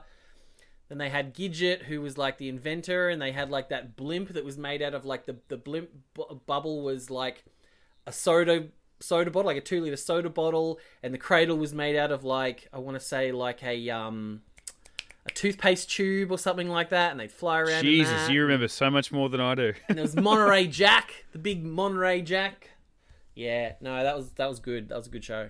Well, hopefully, if it's not already available on there, that they'll actually put the old stuff on Disney Plus. That'd be fun. It is. Hopefully. I think it is. I think it's on my watch list on Disney Plus. Okay, I just haven't got to check it yet. that out. Pinocchio live action starring Tom Hanks as Geppetto. That's coming direct to Disney Plus. So it's like a number of their movies where it is this live action remake, but it's not like Mulan where they were hoping to put it in cinemas. They're just like bang straight onto Disney Plus. Yeah, we'll forget about that by next week. Yeah. Peter Pan and Wendy. We're getting another version of Peter Pan, which I've liked a bunch of them. For me, Hook is still like the biggest and best of them all. I love Hook because that hit me at the right spot at the right age. I don't think I've seen a Peter Pan movie since Hook. Yeah, right. Why would you bother? I mean, none of them can live up to it. And it wasn't even a proper Peter Pan story. It was a sequel to a movie that we never had first, and I can't understand why Steven Spielberg is not even proud of that film. He's like, it's not the film I wanted to make, but it got him like, dude, Dustin Hoffman as Captain Hook is like one of the greatest performances and casting choices ever in Hollywood. And 30 years later, we're still Robin chanting, Williams, Rufio, Rufio. Oh, I mean, we didn't even sing Chip and Dale. Rescue Rangers. That's the only thing I do remember about that show. Jude Law is going to be Captain Hook in this Peter Pan and Wendy story, so I think he'll be alright. He'll do good. It's just like, look, for me, you're not Dustin Hoffman. Enchanted is getting a sequel. The Amy Adams and was that James Marsden or was that a different film? I forget. No, it was Patrick Dempsey. Was it 2 of them, 3 of them? I think all 3 were in it. Enchanted, it's getting a sequel with Amy Adams coming back called Disenchanted. So I actually like that. It's not just Enchanted 2. Sister Act 3 starring Whoopi Goldberg. That's finally actually happening. That'll be Disney Plus. And then I hope they bring back what's her name? The chick from the Fugees who was in it. Oh god. Yeah, Lauryn Hill. Lauren Hill, that's it. Oh, I was going to say Faith Hill, and I'm like, no, definitely not Faith Hill. That was that sort of secret guilty pleasure that I had as a kid because I was like this, 8, 9, 10-year-old boy, whatever I was, watching Sister Act 2 because they were funny movies, man. I probably didn't watch the first one that much because it was dealing with the mob and it was a little bit darker in that sense at the start, whereas the second one was just all fun and games. But that moment at the end where they all get up and they sing "Oh Happy Day," I like got chills watching that as a kid. I'd get goosebumps, and I'm like, I can't let anyone know that I love this because I think it's embarrassing, but I love this moment. Oh, mate, I was a choir kid, so that was our bread and butter. Yeah, it's like that's the gold standard. It's like we can never reach it, but those are our heroes. 3 Disney animation movies are getting spin-off series: Moana, Zootopia, and Baymax, which is a spin-off of Big Hero 6, which all 3 of those I actually like. I loved Big Hero 6. I've never revisited it with the kids, but that was so much fun. Zootopia, I still will preach that is a kids movie that kids don't really like anywhere near as much as the adults. Like, you go and watch that and so much of it I think is not even directed, but I think it's directed at kids, but it's only really accessible by adults. Just some of the humor and the idea of these animals living together and all the little nicks and bits and pieces along the way that fit with why those animals would live separately to each other and how that works and the relationships and stuff. And it's funny to watch a sloth. An adult teen coming of age movie with the filter of a kids film. Yeah. Yeah. Because I think I saw that with the entire family, and I spoke to my wife, and I loved it, but she said to me, "Did you like that?" And I said, "I really liked it." Yeah, and she goes, Okay, I'm just devil's advocate here.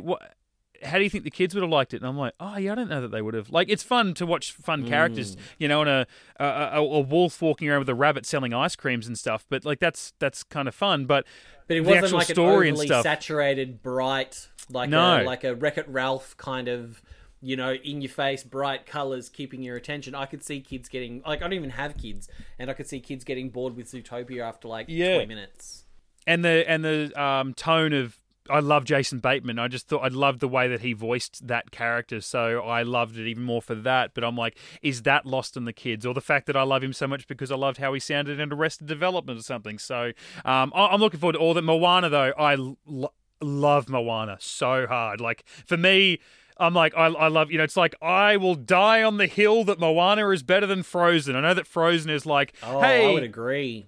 Yeah, like, Frozen is like the gold standard for, hey, all the young girls, they love Frozen. They want to be Elsa, and they want to be the other one, Anna and Elsa. I've seen that movie once. I've never seen the sequel. I want to see the sequel. I'm like, yeah, that was good. That was fun. But I like Moana. That's also one where I'm like, when she sings How Far I'll Go, I'm like, I'm getting goosebumps, and I shouldn't because I'm an early 30s man. But like, I loved the story. I loved the performance in her voice. I don't even know the actress's name who plays Moana. Dwayne Johnson was so great. I loved the story. I loved just the cultural stuff that they touch on, and the island stuff, the mythology behind it all. The score by Lin-Manuel Miranda. I don't know if he did the score, but he wrote the song. And the score for the film as well. I loved that movie. So I don't know. I've been hoping for the longest time. And the fact that she's still very much a Disney princess in the way, like, all Disney princes always seem to have like a cute little animal. Like, Mulan had the grasshopper and dragon, and then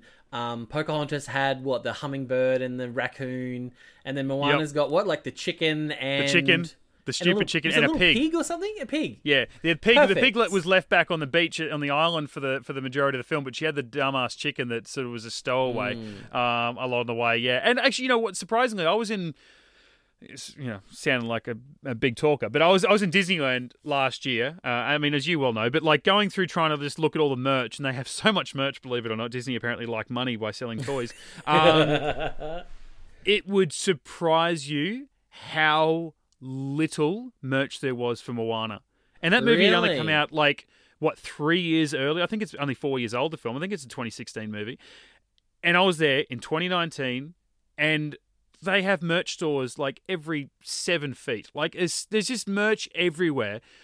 Honestly, I found, and I went into a lot of them, and both California Adventureland and Disneyland and everything in between. I think I found one store that had Moana stuff, and there wasn't a lot. And I'm like, this looks weird. Wasn't there a little controversy, though, because they did bring out, I think for Halloween, maybe the year before or whatever it was the character that Dwayne Johnson played, the god or whatever he was. It was like a kid's costume. It was like a Polynesian muscle suit with all the tattoos and stuff on it. Yeah. A lot of white kids were wearing it. And people were like, "Ooh, is that blackface? Are we getting close to, because it's like they're white from the neck up and like Polynesian from the neck down with the tattoos." It was a little bit. So I know a lot of that stuff got pulled off the shelves. So but I mean that little rooster chicken thing should have so much merch. You're right. Plus, the fish hook necklace. There just wasn't even any like Moana dolls, like plush toys that you could buy, and I'm like, guys, seriously, this is disgusting. And if it was a reaction to, this could have a touch of blackface about it, but now it's like in the entire park we've got tens of thousands of white girl toys and white boy toys, and one little brown girl from Moana. It's just like, what are you doing here? But anyway, that's a whole different political chat, but that I shouldn't have brought up, but I did, so it's my fault. But yeah, I love Moana, really enjoyed Zootopia and Big Hero 6, and they're all getting spin-off series as well. Also, Cars as well. That's getting a series follow-up. Lightning McQueen and Mater going on a road trip series. So I'm hoping they'll bring back, Larry the Cable Guy and Owen Wilson, but now he's even more in the Disney family with Loki. Hopefully they will. Maybe Doug Days. Deal. yeah, exactly, yeah. Doug Days, Doesn't seem like it's anything off the top of your head that you might remember. You got Up, right? Up. What do you like about Up? Well, you got the old man, and you got the boy with the balloons, and then you got that lovable dog, the squirrel. That's Doug, right? So Doug is getting his own series, Doug Days. I don't know what the hell they're going to do with that, where they can go with a dog that has a speech collar that helps him talk and loves squirrels. But he's getting a series because Disney love money. So that could be amazing. I mean, I do hate one of the latest Transformers cartoons. The runtime is that weird thing for kids where it's like 11 minutes, which I really, really hate. So they'll play like two episodes back to back to make up a 22-minute sort of half hour on live TV. Doug, I feel like would suit an 11-minute runtime. I don't know if he could fill 20 minutes, but I'm interested.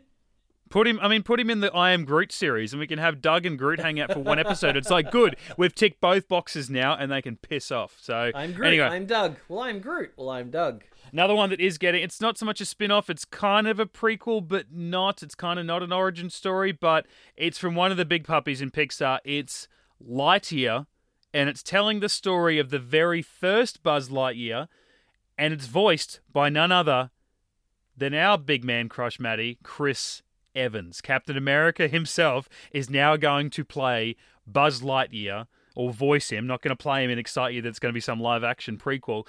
But people were blowing up that it wasn't going to be Tim Allen. God damn it, why are you giving me Chris Evans with no Chris Evans to look at? But he did a fucking fantastic job voicing Casey Jones in TMNT. So yeah, it's true. I'm down for it. Yeah, and so many people are blowing up about the fact that, it's not Tim Allen. How could they dare not bring back Tim Allen? And Tim Allen's probably wondering the same thing. But they come out and they said very clearly, hey, this is not the Buzz. This is not the Buzz, the toy. The toy, why do you have toys? It's an action figure.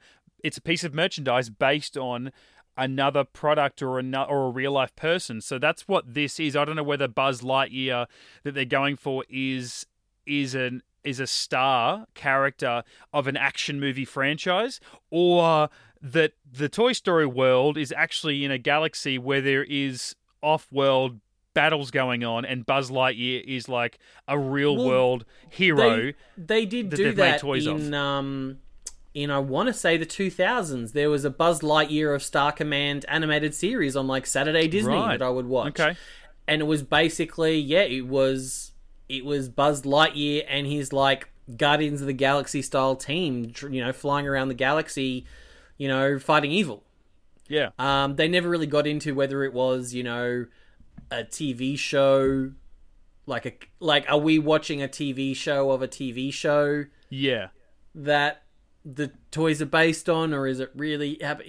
It was just, let's find out what Buzz Lightyear is. So it should be fun.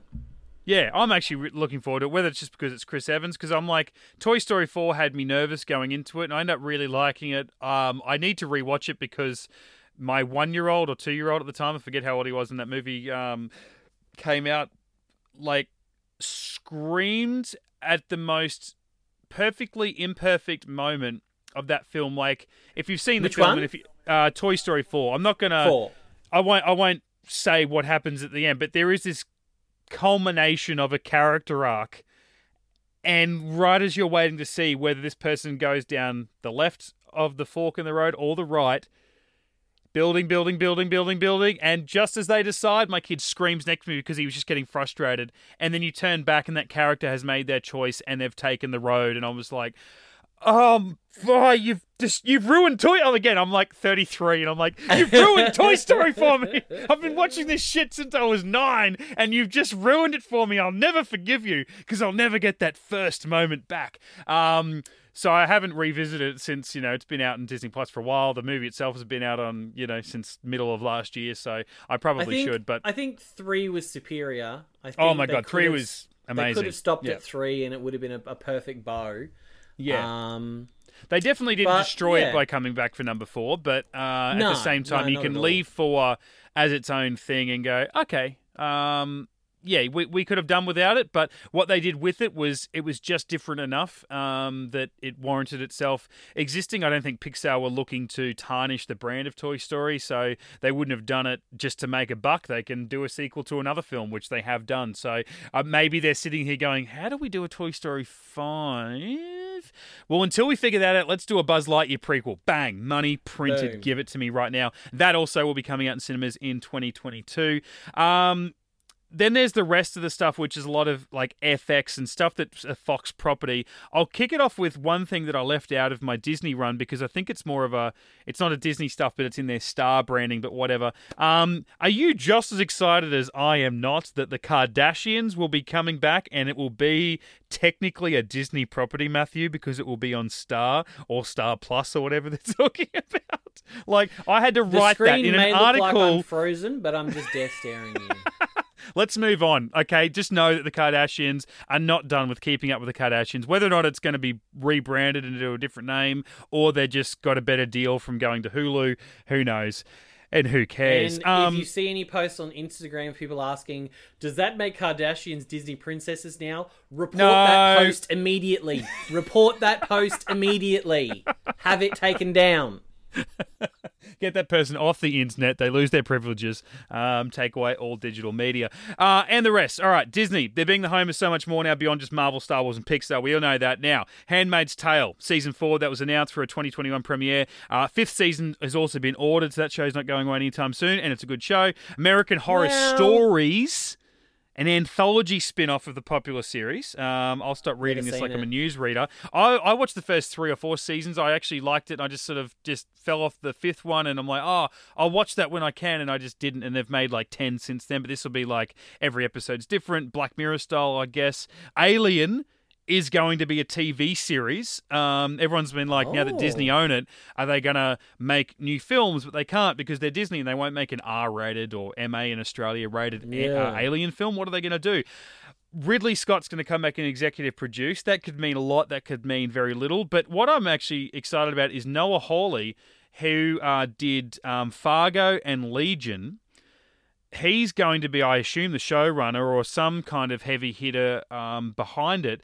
And I think what I like about, other than the fact that he's obviously proved himself with Fargo and Legion, is that, Maddie, he was almost the guy that was behind Star Trek TV before Discovery came along, and then he left because of creative differences, and the CBS or whatever went. Standards, does he? He's got that's the standards. Thing. Oh, that's so for your sake, I hope that he come in and he's like, a lifelong Trek fan. And he had all these ideas of what he's going to do, and they loved it. They loved it until they went to really go and make it, and they went, no, we want to do this. And he's went, okay, well, then I'm leaving. Like, it was his idea to make a show, and he had all these concepts, and then whether they kept anything or not, and I always think, man, if someone is on a film like your even Scott Derrickson for, say, a Doctor Strange 2, a guy that made number 1, and I know that you're not a massive fan of Doctor Strange 1, but that guy wrote and directed that film, and he wanted to do so much with the sequel, and then Marvel come and go, okay, you can do all that, except you can't do half of it and do this instead, and he's went, I'm out of here. Like, rather than make a film that he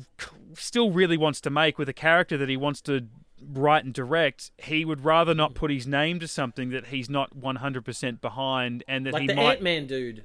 Edgar Wright, yeah. They're like, you can do everything you wanted to do except do it differently. And he's went, I know I've been working on this film for 10 years, but no thanks. And walked away, and I always think, man, that's such a big call. So for Noah Hawley to do that with Star Trek, and then, again, I've only seen 9 episodes of the first season. You've watched everything, and you're not that impressed, to say the least. So I want to say that means good things to the Alien show, that if he's going to go and make another a show based on another very popular property, that it's got something good behind it. If he's willing to dedicate his time and he's got ideas... Well, I mean, taking it back to Indiana Jones, can't be worse than Prometheus.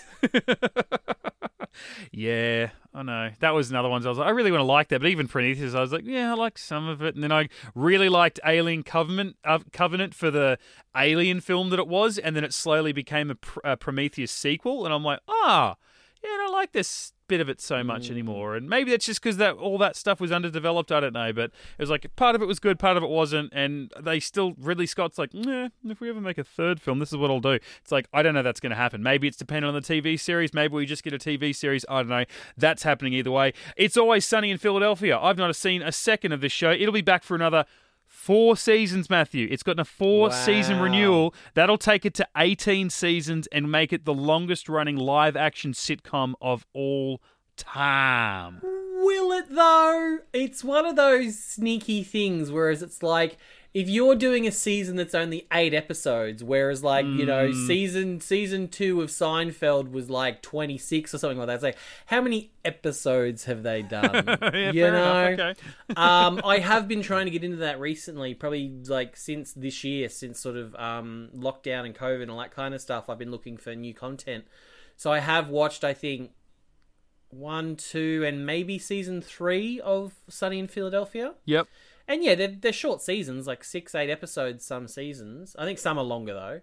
It's not bad. It's not phenomenal, but like I'm still very early in it. So perhaps it's one of those ones where it's, you know, it's just that longer draw out. It is very funny. It is funny, though. It's very, very funny. Yeah, I do really want to watch it. I've been wanting to watch it for, 10 years, unsurprisingly for me, as you would say. But only because I used to work with a guy, and Dave loved and lived and breathed It's Always Sunny in Philadelphia. Absolutely loved it. And then the first Horrible Bosses movie came out. I don't even know when that was. Maybe 2011, I want to say. Anyway, and they had... the media tour, come out to Australia. They came to Brisbane, where we live, which almost never happens. And they were a red carpet premiere, and there was Jason Bateman didn't come along, which we made fun of, but Charlie Day and Jason Sudeikis were there. And we went in for an interview with the first ones there, and Jason Sudeikis he was like 35 minutes late because he was on a phone call to someone back home. So we sat in there with Charlie Day, who is lead star, writer, producer, creator of It's Always Sunny in Philadelphia. I think, as well. Director as well, like They lives and breathes the self-direct a show. lot. Him and his wife are part of it. Like, it's their show, it's their baby. And I was there interviewing him with Dave, my mate, who loved It's Always Sunny in Philadelphia. So he just unleashed on this guy in a very like mature way. It wasn't just, oh my God, I'm fanboying. He was just asking him about the show for like 35 minutes, and it was very natural. And Charlie Day was so giving with his time, and we were putting shit on Jason Sudeikis for being late and Jason Bateman for not showing up, and the fact that he was there, and we were just eating all the fruit and the drinks and stuff they had there for their next 10 hours of interviews. And he was so giving while talking about this show. It made me more interested to watch this show because of how good that guy is. You can very much tell it's a passion project. It's something they just love to do. And I guess that tracks the fact that it's season that they're getting now? They will be going into 15 to 18, yeah. 15, 18. Like, there's no way you're gonna be doing that unless you really love what you're doing. And they seem to have a lot of creative control over what they're doing. There's a lot of improv, which I think would help keep it fresh for them. So yeah, fantastic. And then just to wrap up the rest of the stuff, Nat Geo, a couple of specials which I'm keen to watch. Limitless with Chris Hemsworth. It's basically that show Body Hack that's on Channel 10 here in Australia, except it's with Chris Hemsworth, because he's exploring body science in an adventure type series. So he's going to be going doing crazy shit and testing out the peaks and the limits of the human body. Yeah. I'll be sitting on the couch eating triple chocolate ice cream with hot fudge sauce while I watch that. Yeah. I'll be eating my 17th packet of salt and vinegar chips and my third, can of Coke, and I'll be doing the same thing. Same as his workout videos when he brought out his workout app. You just sit there and watch those while you eat salt and vinegar chips. Yeah, does watching the Instagram like less than 1 minute version of them count as exercise? Okay, done. And the other one, it's only a working title, but I really hope that they actually roll with it. It's called Welcome to Earth with Will Smith, and he's going to just be, something similar, I guess, to those, your Neil deGrasse Tyson sort of stuff, or your other, like, let's focus on a particular thing about Earth that's unexplained and talk about the science behind it and try to get scientists to explain as much as they can about it. So that's all on Nat Geo. So I'm really looking forward to those two. I think that'll fit well. He has been in a lot of that kind of vibe. Like, I believe just recently he got nominated for a Streamy, which is like the YouTube awards that they give out every year. He was nominated for a lot of his channel on there with a lot of the stuff he's been doing on there. So, and was it called One Strange Rock, I think, on Netflix, and he actually narrated that. And it's a similar thing. It's like every episode's about a particular thing about Earth, or a country, or a climate, or an animal, or whatever. So I think that's what it was called, and he was the narrator of it. So yeah, it's cool that he's adding that to his repertoire of I hope they do one on the little piece of information I found out yesterday, which is when our mothers were born, the egg that we were made out of was already inside them. Yes, yeah. Blew my mind. Yeah, no, I forget when I found that a couple of years ago, through having kids of my own and just being fascinated with the way that the human body works, and I still continue to do that. My youngest is 3 years old, but yeah, finding that out that a woman is already born with every egg that she will ever have, that she will ever need, and more. And so those essentially, and then that means that in some way we will all, part of us was always part of our grandmother, because we were part of our mother, who was an egg that, we've always been part of her body, and that body was once an egg in her mother, and it's just like, it's mind-blowing the way that sort of shit works, whereas, We need to take shrooms and have this conversation again. That could get interesting. I want to talk to you about the female body now that I'm high. All right, we've done the rest. We've covered off on the Kardashians, most importantly. Let's jump back to the other major half or other part of the Mouse House brand. Let's chat a little bit of Star Wars.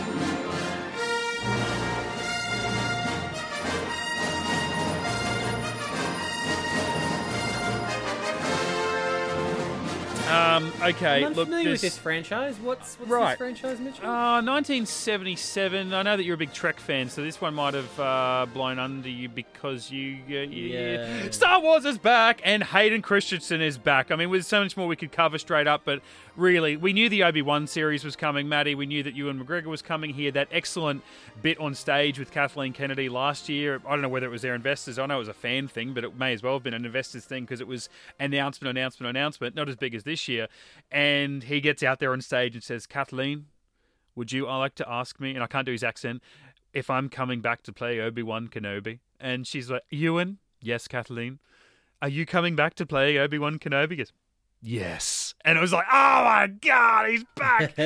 We've known this for a while, where we're like, when's it coming? It was once a movie, then they canned the movie probably because of Solo, and they've branched out and they've made it into 6 episodes, 8 episodes, who knows what they're going to do, 10 episodes, I don't know.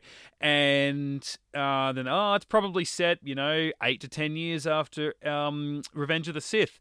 Well, Strike Me Sideways come last week, and they're like, oh, yeah, also Hayden Christensen's coming back to play Darth Vader. It's like, fucking what? Where did that come from? Not in a million years would I have ever guessed that he would come back. Given that he's kind of just like a farmer out on his farm now. Like, he took all his money that he made, bought a farm. I don't know whether he and Rachel Bilson are still together or not, but they kind of bought a farm, and he's just loving living his best life. I'm like, fucking... Mate, he did it perfectly.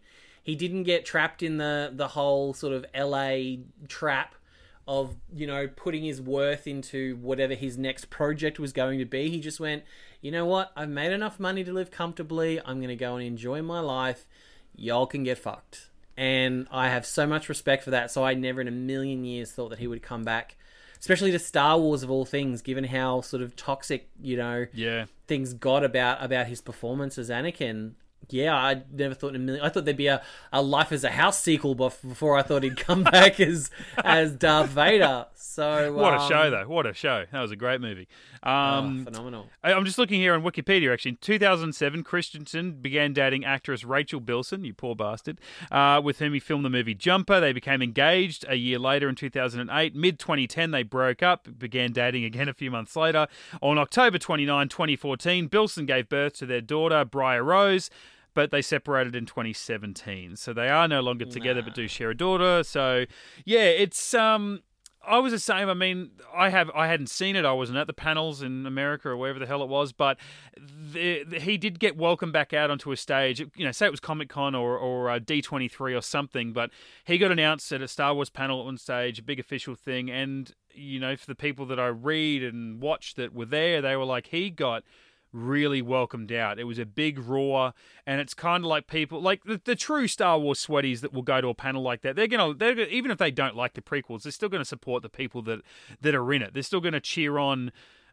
I mean, they were cheering a lot of shit that went on in the Rise of Skywalker, even if they don't like where the story ended, or cheer on what's his face Alden Ehrenreich that played Solo, even though the movie might not have been so successful or anything. They're just gonna love everything Star Wars, and you're in that mood and stuff, but. I think, too, the way that I listen to a lot of long-term Star Wars fans that watched them back in the 70s and the 80s, and they're still loving them now, and they go, you know what? We didn't like the prequels. Yeah, okay, they weren't great movies, but we also thought they were the last Star Wars we were ever going to get. And so that was what we had to hold on to. And so we're like, oh, this is so shit. This is the final note. This is the send-off. And then 2015, you get Rebels as well on the animated side, and you've had Clone Wars along the way. But then 2015, you get The Force Awakens, and it's like, oh, we're back. And it was that nostalgia trip with The Force Awakens as well, much to, the detriment of some fans' opinions. But then you get Rogue One, and it's like, okay, cool, we're getting slightly outside the main story. We're still getting new movies, and the prequels, they're not that bad now that we've got so much other shit going on. And then you get Last Jedi, which is so divisive, and then you get Solo, which people didn't ask for, and then you get Rise of Skywalker, and then along the way you've had Rebels that we which love, people and you've had didn't the ask Clone Wars, for. and people I think are looking back and going, okay, they weren't great, but they're probably not as bad as we remember them, and they're not and that was my introduction to Star Wars. So I've always got a soft spot for the prequels. The first Star Wars anything I saw was The Phantom Menace. So really? I don't hate the prequels at all. I recognize them as not being as good of films as the originals and stuff like that. I mean, the original trilogy is not perfect either. Like, there's problems in the original trilogy as well, but you love it so much, and the prequels did give us so much. They gave us, to this day, the best lightsaber battles in existence. Like, there are no better lightsaber battles than Duel of the Fates. That to me, that's one of the best you'll ever see, as far as lightsaber battles go. So yeah, they've given us a lot. Yeah, it was, clunky and not some great writing, and so Hayden wasn't really given a lot to work with in a lot of ways. But I think one of the things that's probably going to help is Matt Lanter who is the voice of Anakin in the Clone Wars, brought so much to that character, because they got to flesh out the like, if you think about episode 3, Hayden is very just sulky and pouty throughout that whole film, because that's where they're at. Like, there's a very weird, he's so great, having so much fun in the opening scene in the space fight, but by the time they get on board the ship and he's, executing Dooku, he's very different at that point. So yeah, I think Matt Lanter brought a very different aspect to Anakin, and really helped flesh out that character, which I think will probably help Hayden Christensen, like in understanding more of that brotherly aspect of Obi-Wan and Anakin that then he can bring to his Vader, which I think will be great. Yeah, I think you're right when you say that he wasn't given much to work with, because, and then that's almost what's exciting about this on that front, is that it's not going to be George Lucas dialogue and all that, and and George Lucas himself, like, he actually came out and said, like, in defense of Hayden Christensen, I don't know whether it was post Attack of the Clones or it was post that and Sith, but he said, look, any failings of Christensen as an actor is actually my fault as a director. He said it's 100% my fault, and he too has said he doesn't necessarily like directing. He's a great storyteller, like, he's a phenomenal writer. Yeah, he's early 70s writing on a napkin, like the first outlines of Luke Starkiller and all that, the adventures of and that sort of stuff, and then what became Star Wars. And he might not be a great script writer, but he's a great writer or storyteller. He's great. Yeah, story by George Lucas, screenplay by someone else is probably the ideal. Directed by somebody else as well, and then maybe story by George Lucas, written by Dave Filoni, directed by Jon Favreau. Done. And have all three of them sit in there in the editing booth, because I think I remember reading a quote by somebody that had worked on the films, and they said that's where he really loves being, is in the editing booth when it's all been shot, and he can just put the story together. And you could go, well, hang on, he directed 4 films, and 3 of those were not great, and he edited those ones. Why do we think he went through and like did multiple editions of every single film? Is because when he got in the editing bay, he didn't have what he needed. He's like, I need this, I need this, I need this. So he's added them in to 30-year-old movies at the time. So it totally makes sense. And of course, Hayden is coming back, and like you're saying, like, Hayden is a great actor. Like, you watch Life is a House, you watch Jumper. Those are 2 of my favorite movies. Like, he is a phenomenal actor in both of those. So yeah, he was, it was what he had to work with, but he's not coming back as Anakin. He's coming back as Vader. So I think that's probably also put a little bit of, ease on his part in that he's going to be behind the mask. He didn't really get to do a lot of Vader stuff in Revenge of the Sith. So that's exciting. Imagine if you got to put on the Vader suit and be Darth Vader. I wonder what that wouldn't? means though, because surely he's not coming back to just wear the suit and be a stunt double, and then it's Disney. I know that they're going to have to move on it from it eventually, but I almost don't see them doing it yet. If James L. Jones is still alive, he will probably be doing the voice of Darth Vader. So Hayden won't be doing the voice, and his face won't be seen behind the mask and the suit.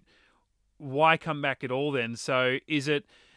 Will we get to see something of him, all scarred up and semi healed from his burns and all that sort of stuff, or will we see some flashback stuff? And that's where I want to say that we're almost going to have to flashbacks, wouldn't there? there? Just a couple little things, because like you said, what the Clone Wars did so great, one of the many things it did was really branch out from that line in A New Hope where Obi-Wan tells Luke, he was one of the best pilots, he was the greatest pilot in the galaxy, and he was a very good friend. And you felt that. Alec Guinness said that in a second and a half, and I'm like, you could feel that was a real friend that he lost to this Darth Vader guy, that we eventually found out Darth Vader killed him, and he betrayed and murdered your father. And you're like, oh man, what an arsehole, he murdered your best friend. And you felt that in that line from Alec Guinness, whereas in the prequels, you didn't really feel that from them so much. And that, again, might not be a fault of the actors. It's the fault of some poorly scripted dialogue and the fact that they were in front of green screens and blue screens and stuff and surrounded by sticks that were going to be aliens. And it's like, yeah, okay, could you make this kind of semi-finished dialogue in front of all this nothing around you? Just make it work. It's like, I just what think can you do with that? He was too ambitious to tell the story of 10-year-old Anakin to 30-year-old Anakin becoming Darth Vader in 3 movies.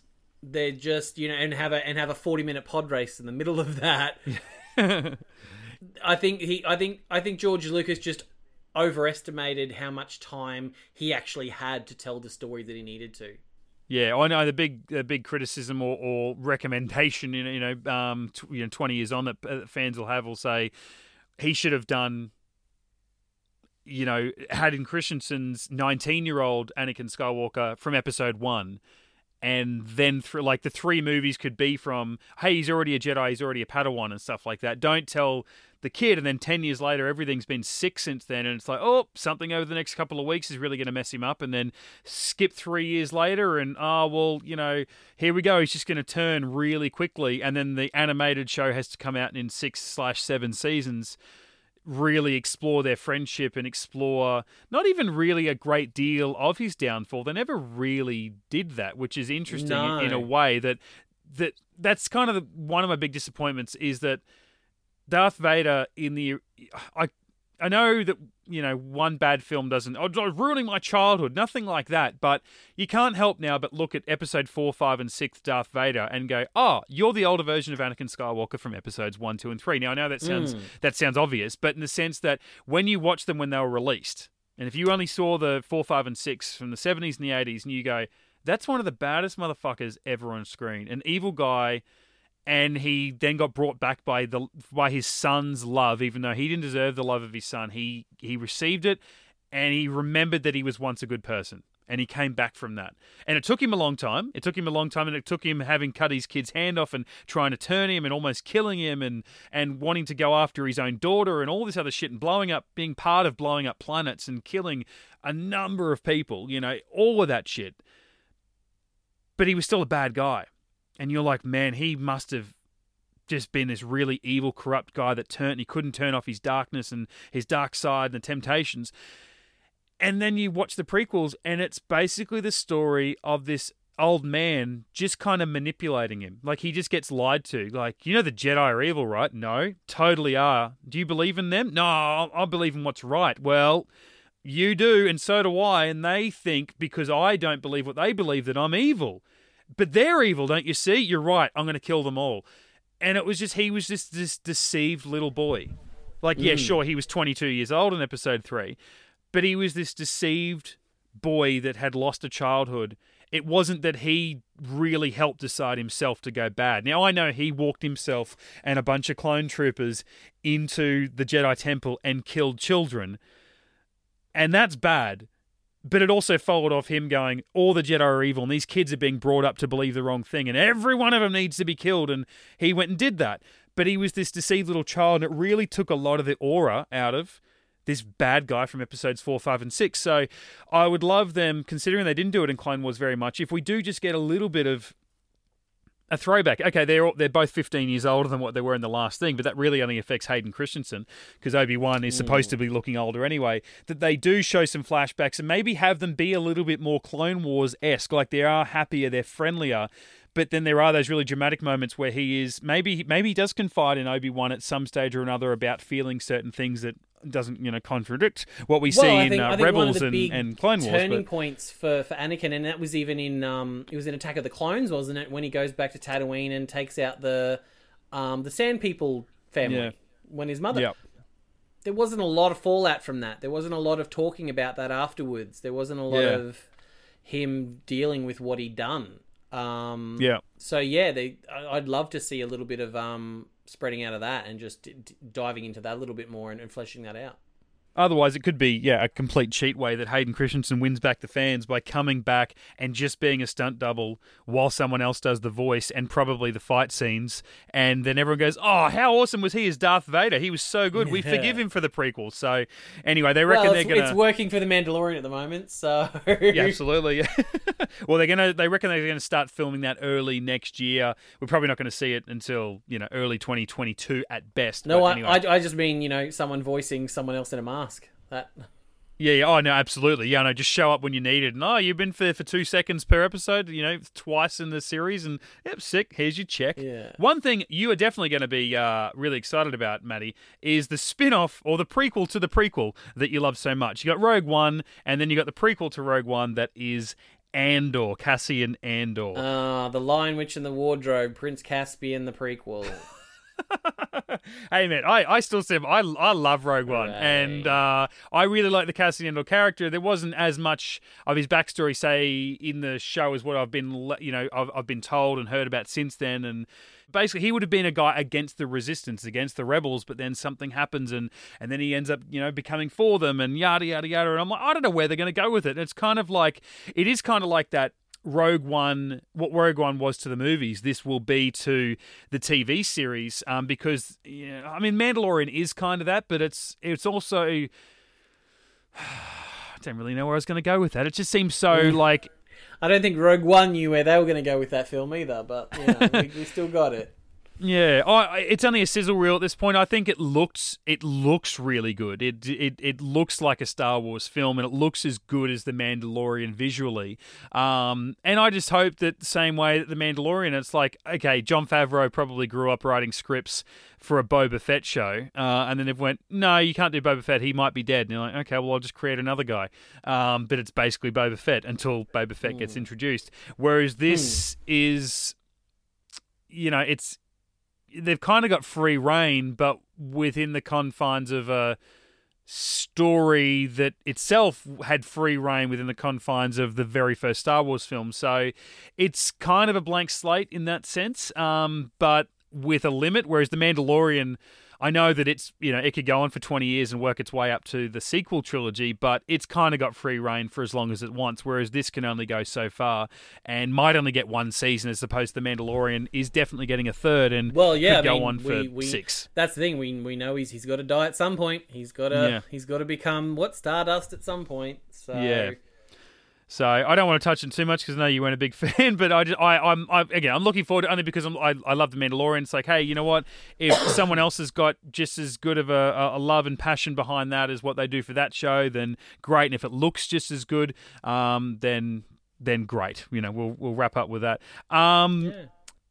There wasn't anything visually to go along with these, but sequels to The Mandalorian, essentially, and spin-offs, if you can call them that. But The Mandalorian is getting Season 3. We're going to get that at Christmas next year. They also announced, you could say 2 spin-offs only because the characters featured in The Mandalorian for the first time in live action. We are getting an Ahsoka series with Rosario Dawson presumably coming back because it's going to be set at the same time as The Mandalorian. So we've only got one episode so far. I'm hoping this episode, it's coming out around the same time our podcast is the season finale of Mandalorian. Maybe Ahsoka shows up again, or she's one and done for The Mandalorian, and that last line sets up her own spin-off, and it's about the hunt for, or rather, the search for Ezra and the hunt for Thrawn. Who knows? But we are getting that, which I'm excited about because I love the Ahsoka character, and now it's a whole new version of that in live action and the future story as opposed to trying to fill in the gaps and animated stuff along the way. And then we're also getting Rangers of the New Republic also set at the same time as The Mandalorian and Ahsoka. But we've only really got a tease as to what that could be about based on The Mandalorian, whether that's following the type of, essentially the space police that are going around in orange jumpsuits and flying X-Wings, or there is like another ragtag team of characters that have somewhat featured in The Mandalorian that are going to be these representatives of the New Republic I believe I heard Gina Carano's moving over to that one. That's their way to keep her, because Marvel are sniffing around Gina Carano, wanting to get her into the Marvel MCU. So yeah, I heard the Rangers was a way, because now she is the marshal or whatever it was of that particular planet. Yeah, they're going to try and weave her into that a little bit more so they can keep her around. Okay, I'd only heard that people were hoping or saying that would make sense, but yeah, if that is like a confirmed thing or whatever, or at least looking that way, that does make sense. Yeah, those two X-Wing pilots didn't give me much. I did like the fact that the older guy with the goatee, that's actually Mr. Kim from Kim's Convenience. Yeah. Who plays Simu Liu's father. Yeah, so that was a bit of a little chuckle, like, oh, it's Mr. Kim. But yeah, I was a little bit like, okay, fair enough. I'm open. I'm open to it, so I'll see where that goes. And obviously, we really haven't spoken about Mandalorian over the last few weeks and the big episodes, and I really enjoyed the Ahsoka episode. I think it was just very jarring because I'm so used to the animated version and Ashley Eckstein's interpretation, so I think it will take a little bit of adjusting to get used to Rosario Dawson's version of Ahsoka. So it's very hard after one episode to go, oh yeah, this is going to be awesome. And obviously Rosario, I think, will grow into the character as well. And hopefully they take on board some of the criticisms that sort of the fans have had about the overall look of Rosario's Ahsoka. The thing that excited me is the title card that we got for Ahsoka really seems to lay heavily on what we saw from the Rebels finale, that sort of out of time world between worlds. The world between worlds kind of thing. It took me, I think, it's been a week, but a couple of days until someone and I thought someone had like photoshopped that on Twitter and put like those symbols and the like the little like outlines of the walkway, and I'm like, and I went back and had a look at their actual Disney one. I'm like, holy shit, that's there, because it seems so weird that they actually introduced something so mythology changing or galaxy sort of altering as far as the way that the entire, I guess, science of that world story works and what's possible and what's not in only a handful of episodes, or one episode of the third last episode of Rebels, and then never touch on it again. So it'd be interesting to see them. If that's, if they do incorporate it, which you got to think they will, if that's part of the I was watching a fan theory on YouTube, and they were kind of bringing that up and made a very interesting point that when you look at all of the how many Star Wars shows did we get, like 5 or something like that? Yeah, none of them are really post Mandalorian. None of them have anything to do with the sequel trilogy, the Disney sequel trilogy. There's no Rose Tico series. There's no Felicity series, whatever her character was. There's no Babu series or anything like that, because of it was very divisive amongst the fans. So a lot of the fan theory being that, given what the Ahsoka series could be, is it going to, in the same way we've been talking about Wanda and Loki earlier, is it going to be alternate realities? Are they going to try and decanonize the Disney trilogy, like the sequel trilogy, and try again with a new future?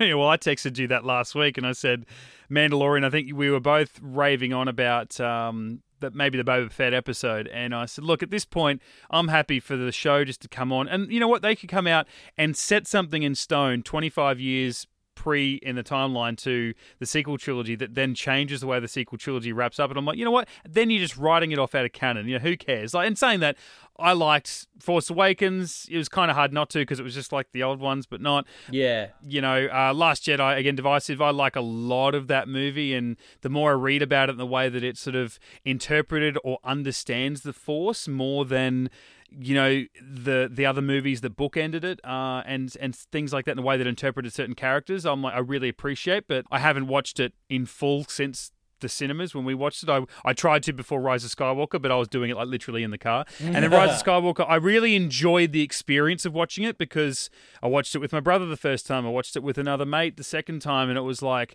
yeah, and he was watching it for the first time, and I was like, yeah, I really enjoy the ride of it all. But the more I think about it, I'm just so pissed off that that's what they did with the end of that story or something. So it would, I mean, I cannot fathom that they would ever decanonize, as you say, an entire trilogy that cost them, you know, $500-600 million to make and whatever. But at the same time, I'm like, well, you know, other movie franchises have well after, you know, come in and sort of retcon those by just going off on a different path that renders them irrelevant and out of canon. So I don't think they're going to do it, but it's interesting how much they will do. And like you said, how much time is it going to be before they start exploring this time frame well beyond The Mandalorian? You know, between Jedi and The Force Awakens, is this like, what, 30 years? Mandalorian's set 5 years after, and now probably 6 at this stage or something, you know, roughly, you know. It's, but in saying that, Star Wars has also done that, and the entire Lucasfilm and all their stuff have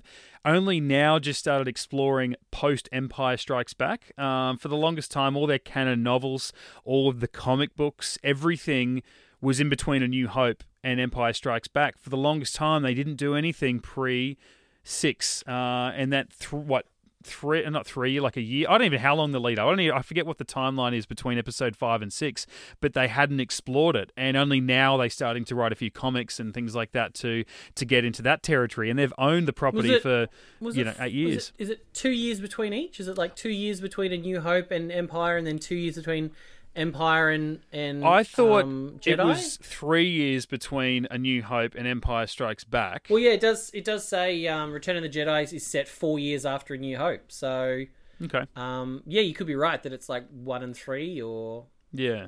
It is funny that they keep going back. Like, I'm just also about to mention the fact they're doing a Lando series. They haven't said who, but surely it's Donald Glover. They're not. I don't think they're going to bring back Billy Dee Williams for, you know, a galaxy-spanning adventure starring, you know, 78-year-old, 83-year-old Billy Dee Williams. I don't know how old he is, but, you know, surely he's not getting his own adventure series, but maybe he will. But Donald Glover, I think, was like, you know, there were a lot of shining lights, a lot of things that people liked the elements of Solo, but just as a whole product, people a bit just, whatever.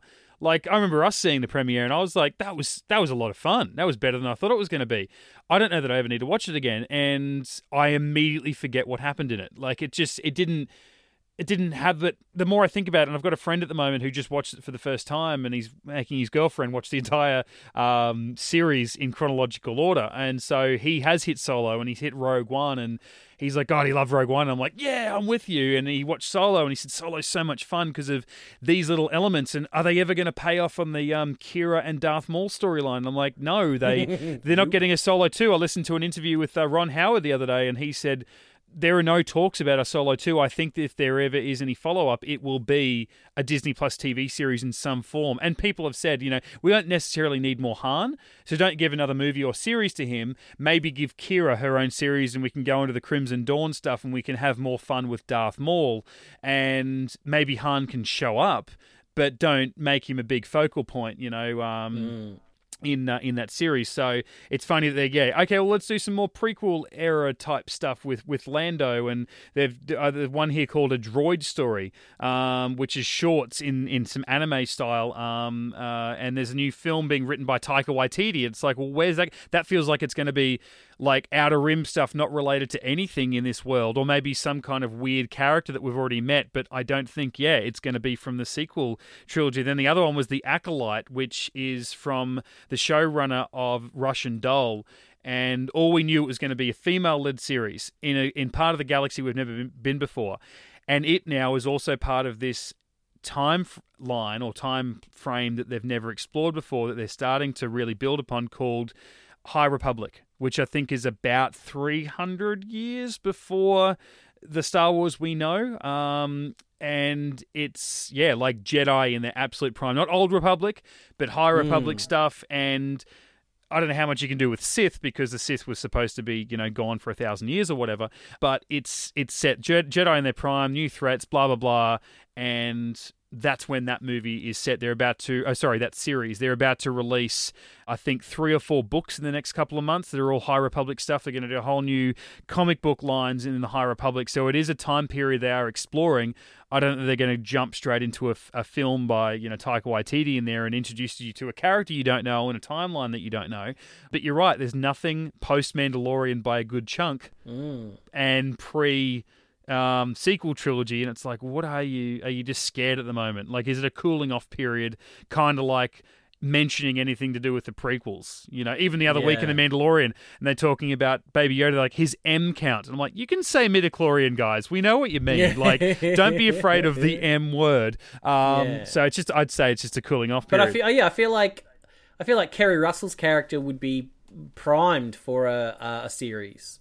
A prequel to Force Awakens, finding out about her connection with Poe Dameron.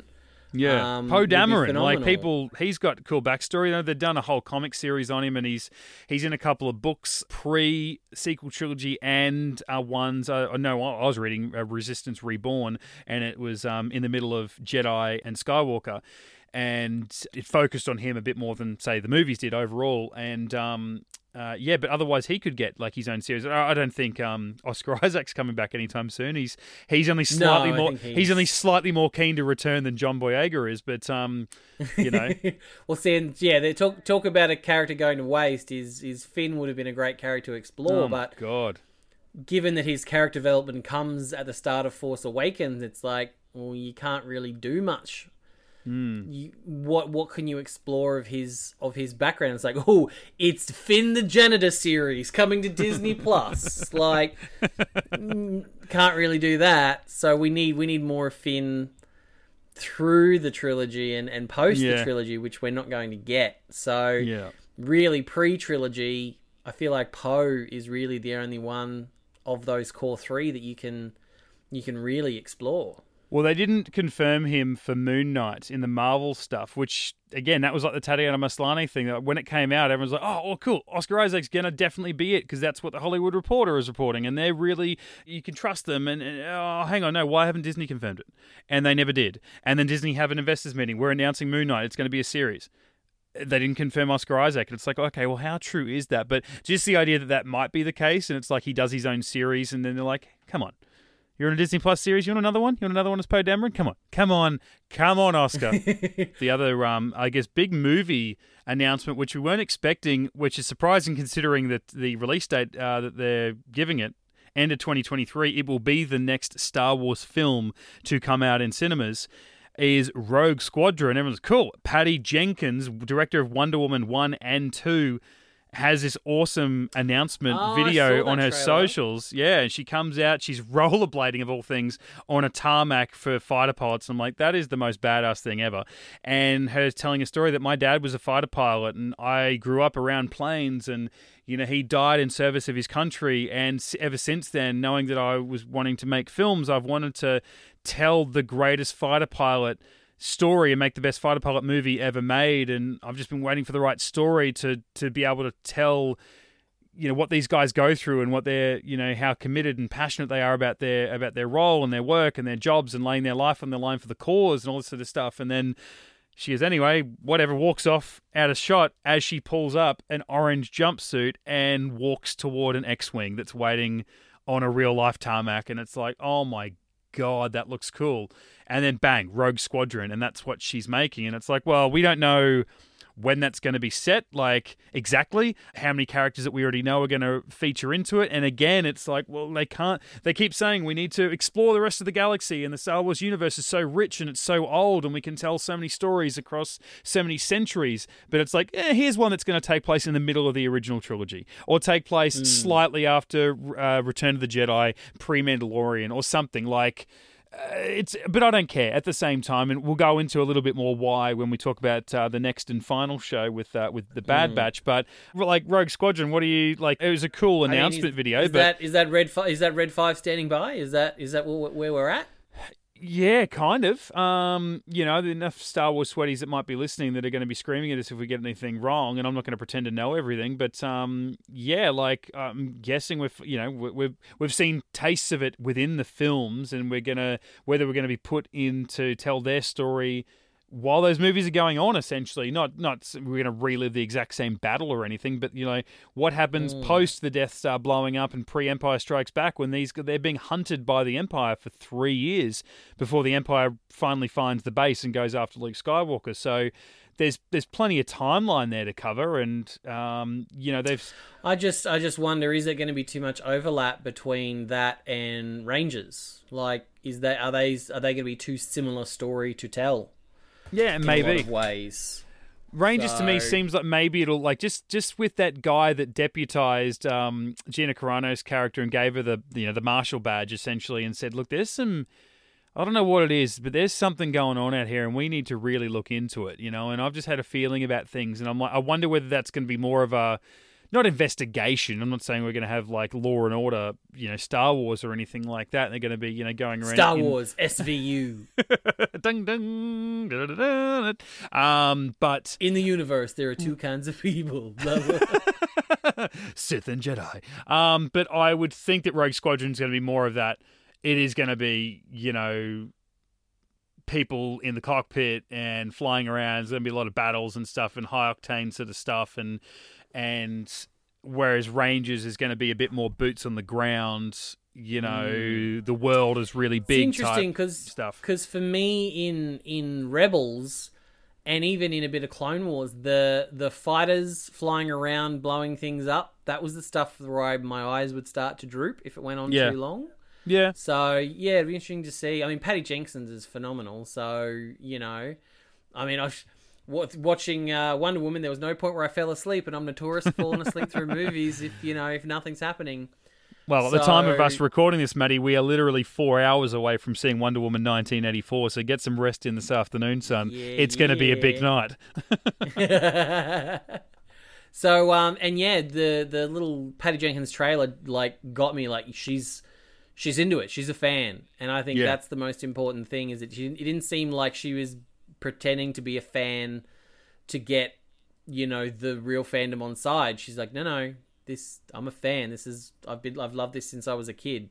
I'm interested to see what she can do, because to me it doesn't seem like a very rich area to explore. But I'm down. I'm keen to see what she can come up with. And I've saved it for last because it's new, but it's, old, refreshed with a, new coat of paint or whatever. The Bad Batch. It was funny. We only got introduced to these guys, this little crew of ragtag clones that just aren't quite right. They call them the Bad Batch. In season 7, the comeback season of the Clone Wars this year, the first 4 episodes of a 12-episode season, we get introduced to these guys, and I think at that stage I already knew that they were getting their own spin-off, because I might have started watching. I think I did start watching. I know it took me until only a couple of weeks ago before I finally actually finished the season, but I think I started watching it a couple of weeks after it started, and by that stage they'd finished their entire 4-episode arc, and Disney said, yeah, they're getting their own spin-off. I was like, and so going in watching it. And I think because I didn't immediately get Ahsoka, and I didn't immediately get, heaps more Obi-Wan and Anakin, or even heaps more of just the clones that we've come to know and love, like your Codys and your Rexes and all that sort of stuff, leading the charge. It was very much these guys were, the main players in those episodes, that I kind of got shitty that I'm like, I've got 12 episodes of this series, not even season, but series left, and I'm giving a third of that to you. You don't deserve that. Why should I care about you? And you're different because, your cloning didn't quite go right, so you're a little bit funny and you've got this going on and blah, blah, blah. I don't care, guys. We've had enough different clones along the way. What makes you so special? And then this trailer comes out, and I wasn't looking forward to watching it. I wasn't looking forward to this show, and it starts off, and I'm like, yeah, whatever, same stuff, whatever they call us, the Bad Batch. And I'm like, yeah, cool, old mate gets to come back and do more voices and, like, voice an entire show, basically. Who, by the way, is the fish from American Dad. Oh, that's right, you've told me that before, yeah. And I think... Maybe I don't know that I ever would have thought that it would have taken place prior to their 4 episodes in the Clone Wars, but had it have done that, I would have been like, so we're just now telling another clone story adjacent to the one that we've already told, like taking place sometime in season 5 or season 6. Yeah, in the way the trailer had like the Clone Wars logo, and then it burnt away to be a Bad Batch logo. And I loved that because it was like... Which I still think is Bad Bitch. Every time I see it, I think it says Bad Bitch. Well, who knows what kind of show it's going to be. I think their accent, it could be a Bad Bitch. Yeah. What I liked about the setting was it clearly takes place after Order 66, or at least, it might start before then, but the majority of it will take place after that because... they're clones. They would have, whether they took part in Order 66 or not, they then had to file up in line and start serving the Empire. They were soldiers of the Republic, and now they're soldiers of the Empire. And I'm like, so they're going to be, for all intents and purposes, they're now part of the bad guys. They're fighting for the bad guys. And we see them on missions in this doing the bidding of their superiors, who are doing the bidding of your Moffs, and they're doing the bidding of the Emperor. So they are bad guys. And are they then going to figure out that they're not the good guys anymore and they're actually fighting for who the bad guys were all along? And are they going to go the way of your Rexes and go against their old masters because they've seen through the illusion of what the Emperor and the Empire is? Well, if it is taking... And that was the one thing that got me excited about it, was the idea that it taking place post-Order 66. What you've got to remember is at the end of that, Fives joined the Bad Batch. And Fives' thing in his brain was removed. Yeah. So he's immune to Order 66. So I kind of got the vibe that all of Bad Batch are immune to Order 66. You'd assume Fives joining them, he would, even if they still had that intact, Fives would take that out of them. So I mean, they on a face level, they have the coolest ship out of any. It's the coolest ship I've seen in a long time. I really do love their just like streamlined, slick for absolutely no reason other than it looks cool. Yeah. But yeah, like I think that would be a really interesting area to explore, given that what's that line in A New Hope where like the Vader comes into like the meeting of all the Moffs and stuff and talks about how the Senate or something is gone. Like they finally disbanded. I think it's Vader or Tarkin. Either way, they're talking about the fact that the Emperor had finally like gotten rid of the Senate. Like he was the Emperor overall leader. Like his word was it. And made it sound like Vader had like killed them all. Like he just disposed of them. So, I mean, as much as everyone gave crap to the prequel trilogy about there being too much politics and stuff in it and too many Senate meetings, it would be interesting to see, I guess, from the Bad Batch, I guess, because you can't really view it from a Jedi's point of view of the consolidation of the Empire, because they were all, like 99.99% of them were all assassinated and the rest are all in hiding. But yeah, so it would be interesting to see the Bad Batch being the outsiders, seeing it all happening from their point of view. Obviously, they don't, because they are the Bad Batch, they can't really impersonate any of the other clones. They can't exactly sort of go undercover like Ezra and Sabine did all the time. That's going to be a little more difficult for them, I guess. But yeah, that'd be interesting to see. I mean, it'd be great to get, maybe in the same way I fucking loved seeing young Boba in Clone Wars being raised by Aura Singh, who was like a nothing character from the pod race. She had like half a second of screen time during the pod race in episode 1 as a bounty hunter or whatever. Suddenly she's the bounty hunter that raised Boba Fett, Ed worked with Bosk and all that kind of stuff. I nerded out so much over that. So I would love the idea of perhaps knowing what we know from Rebels, maybe seeing a young Kanan Jarrus encounter the Bad Batch as he was rushed away somewhere. Or an animated Grogu, seeing what happened, how Grogu got smuggled out of the Jedi Temple. As much as I enjoy, the Clone Wars, the clones are the least enjoyable part for me. I like seeing how they tie into the Jedi. So I feel like for Bad Batch to work, it needs to tie into the Jedi story a little more, and we won't have a lot of Jedi to choose from. So I think Kanan Jarrus, Grogu. Imagine if, given that it was just dropped, and spoiler alert for anyone who hasn't seen the last few episodes of Mandalorian, finding out that Grogu was smuggled out of the Jedi Temple during Order 66. Imagine if we find out that was the Bad Batch that were the ones that smuggled Grogu out. Yeah, like that would be fucking cool.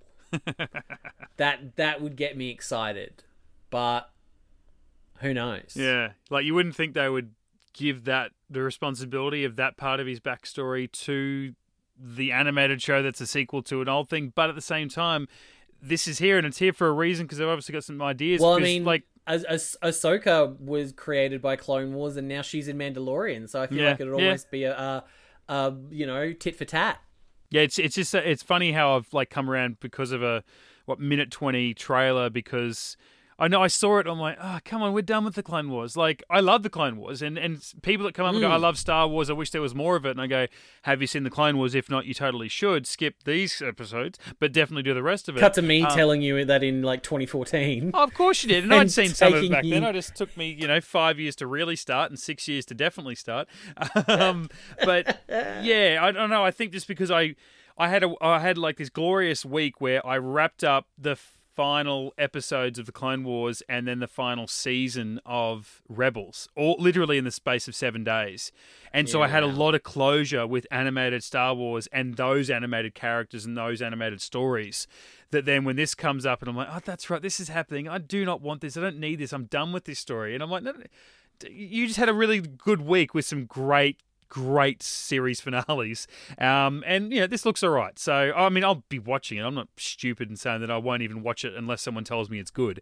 I will be there when it drops, but we don't even know when that's going to be yet. They've obviously got enough time to put together this little teaser, but they've just said it's coming soon to Disney Plus. So we'll have to wait and see when that happens, as if there isn't already enough to see on Disney Plus. Do you need to sit down and a cold drink after all that? We didn't want it to turn into a multi-hour podcast. I knew that it would have a bit of length in it. We've been talking now for just shy of 3 hours. Whew, good Lord. And now we need to, like I said, I'm not joking, in a couple of hours, we're in a cinema sitting next to each other watching Wonder Woman 1984, and I think that goes to 2.5 hours. So it's going to be a bloody good day, mate. All right?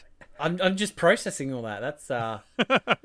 That's phenomenal. Look, we probably will have to catch up in a few weeks and maybe do a proper Mandalorian sort of season wrap up. I would have loved to have done episode wrap ups as we went along, but it was just hard to sort of find a time every week to sit down and talk about it, because hey, you and I also do a podcast, Get Into Gate, talking about Stargate episodes, 1 episode a week. If you want to go and check that out, and that's hard. I think at this point you've got to say "week" in air quotes, Mitchell. One a week. Sure, that's the idea of it. And we've really struggled during the pandemic, even though we're not having to leave our home to record a podcast. Maddie, thank you for joining me for a podcast the length of one of your favourite Lord of the Rings films. It's been fun talking all things Disney and Disney Plus over the last 3 hours. Plenty of Star Wars, plenty of Marvel, and plenty of Pixar, Disney, otherwise live action stuff and animation, and Kardashians to get excited about. I did actually do Infinity War and Endgame back to back the other week. So oh, glorious.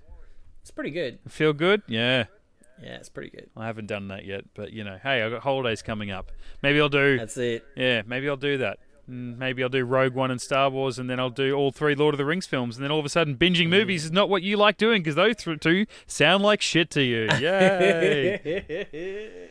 All right, we will be back in a future episode of Get Into Geek. This might be our last episode for the year. It might not. We'll see what happens over the next couple of weeks. Otherwise, you can, check back next year for more. There's a lot more that we want to be doing in 2021, and I know I keep saying that, but, building blocks are in place. Otherwise, if you just really, really enjoy Matty and I's commentary on all things over the podcast, come over to Get Into Gate and listen to us talk about Stargate. There's about 4 years' worth of podcasts to catch up on if you haven't listened to us yet, and if you are listening, thank you, and hopefully we've got weekly episodes coming out as you're listening to this, because we've certainly fallen behind, and we'll endeavour to get back on board and keep up to date with that. Otherwise, I'm Mitch_Lewis on Twitter and Instagram if you want to follow me personally. Matty, where are you at? At High Pitch Matty. On the Stuff and Things. The Stuff and Things, that's where you can find him. All right, and Get Into Geek on the socials as well. Just follow us there. Just search Get Into Geek. And we'll see you back more, probably in the new year. Who knows what's going to happen? More geek, some description. I don't know. It's not getting bigger than this, so it's all downhill until we get to WandaVision, Matty. We'll catch you back in January 15. You. Get Into Geek.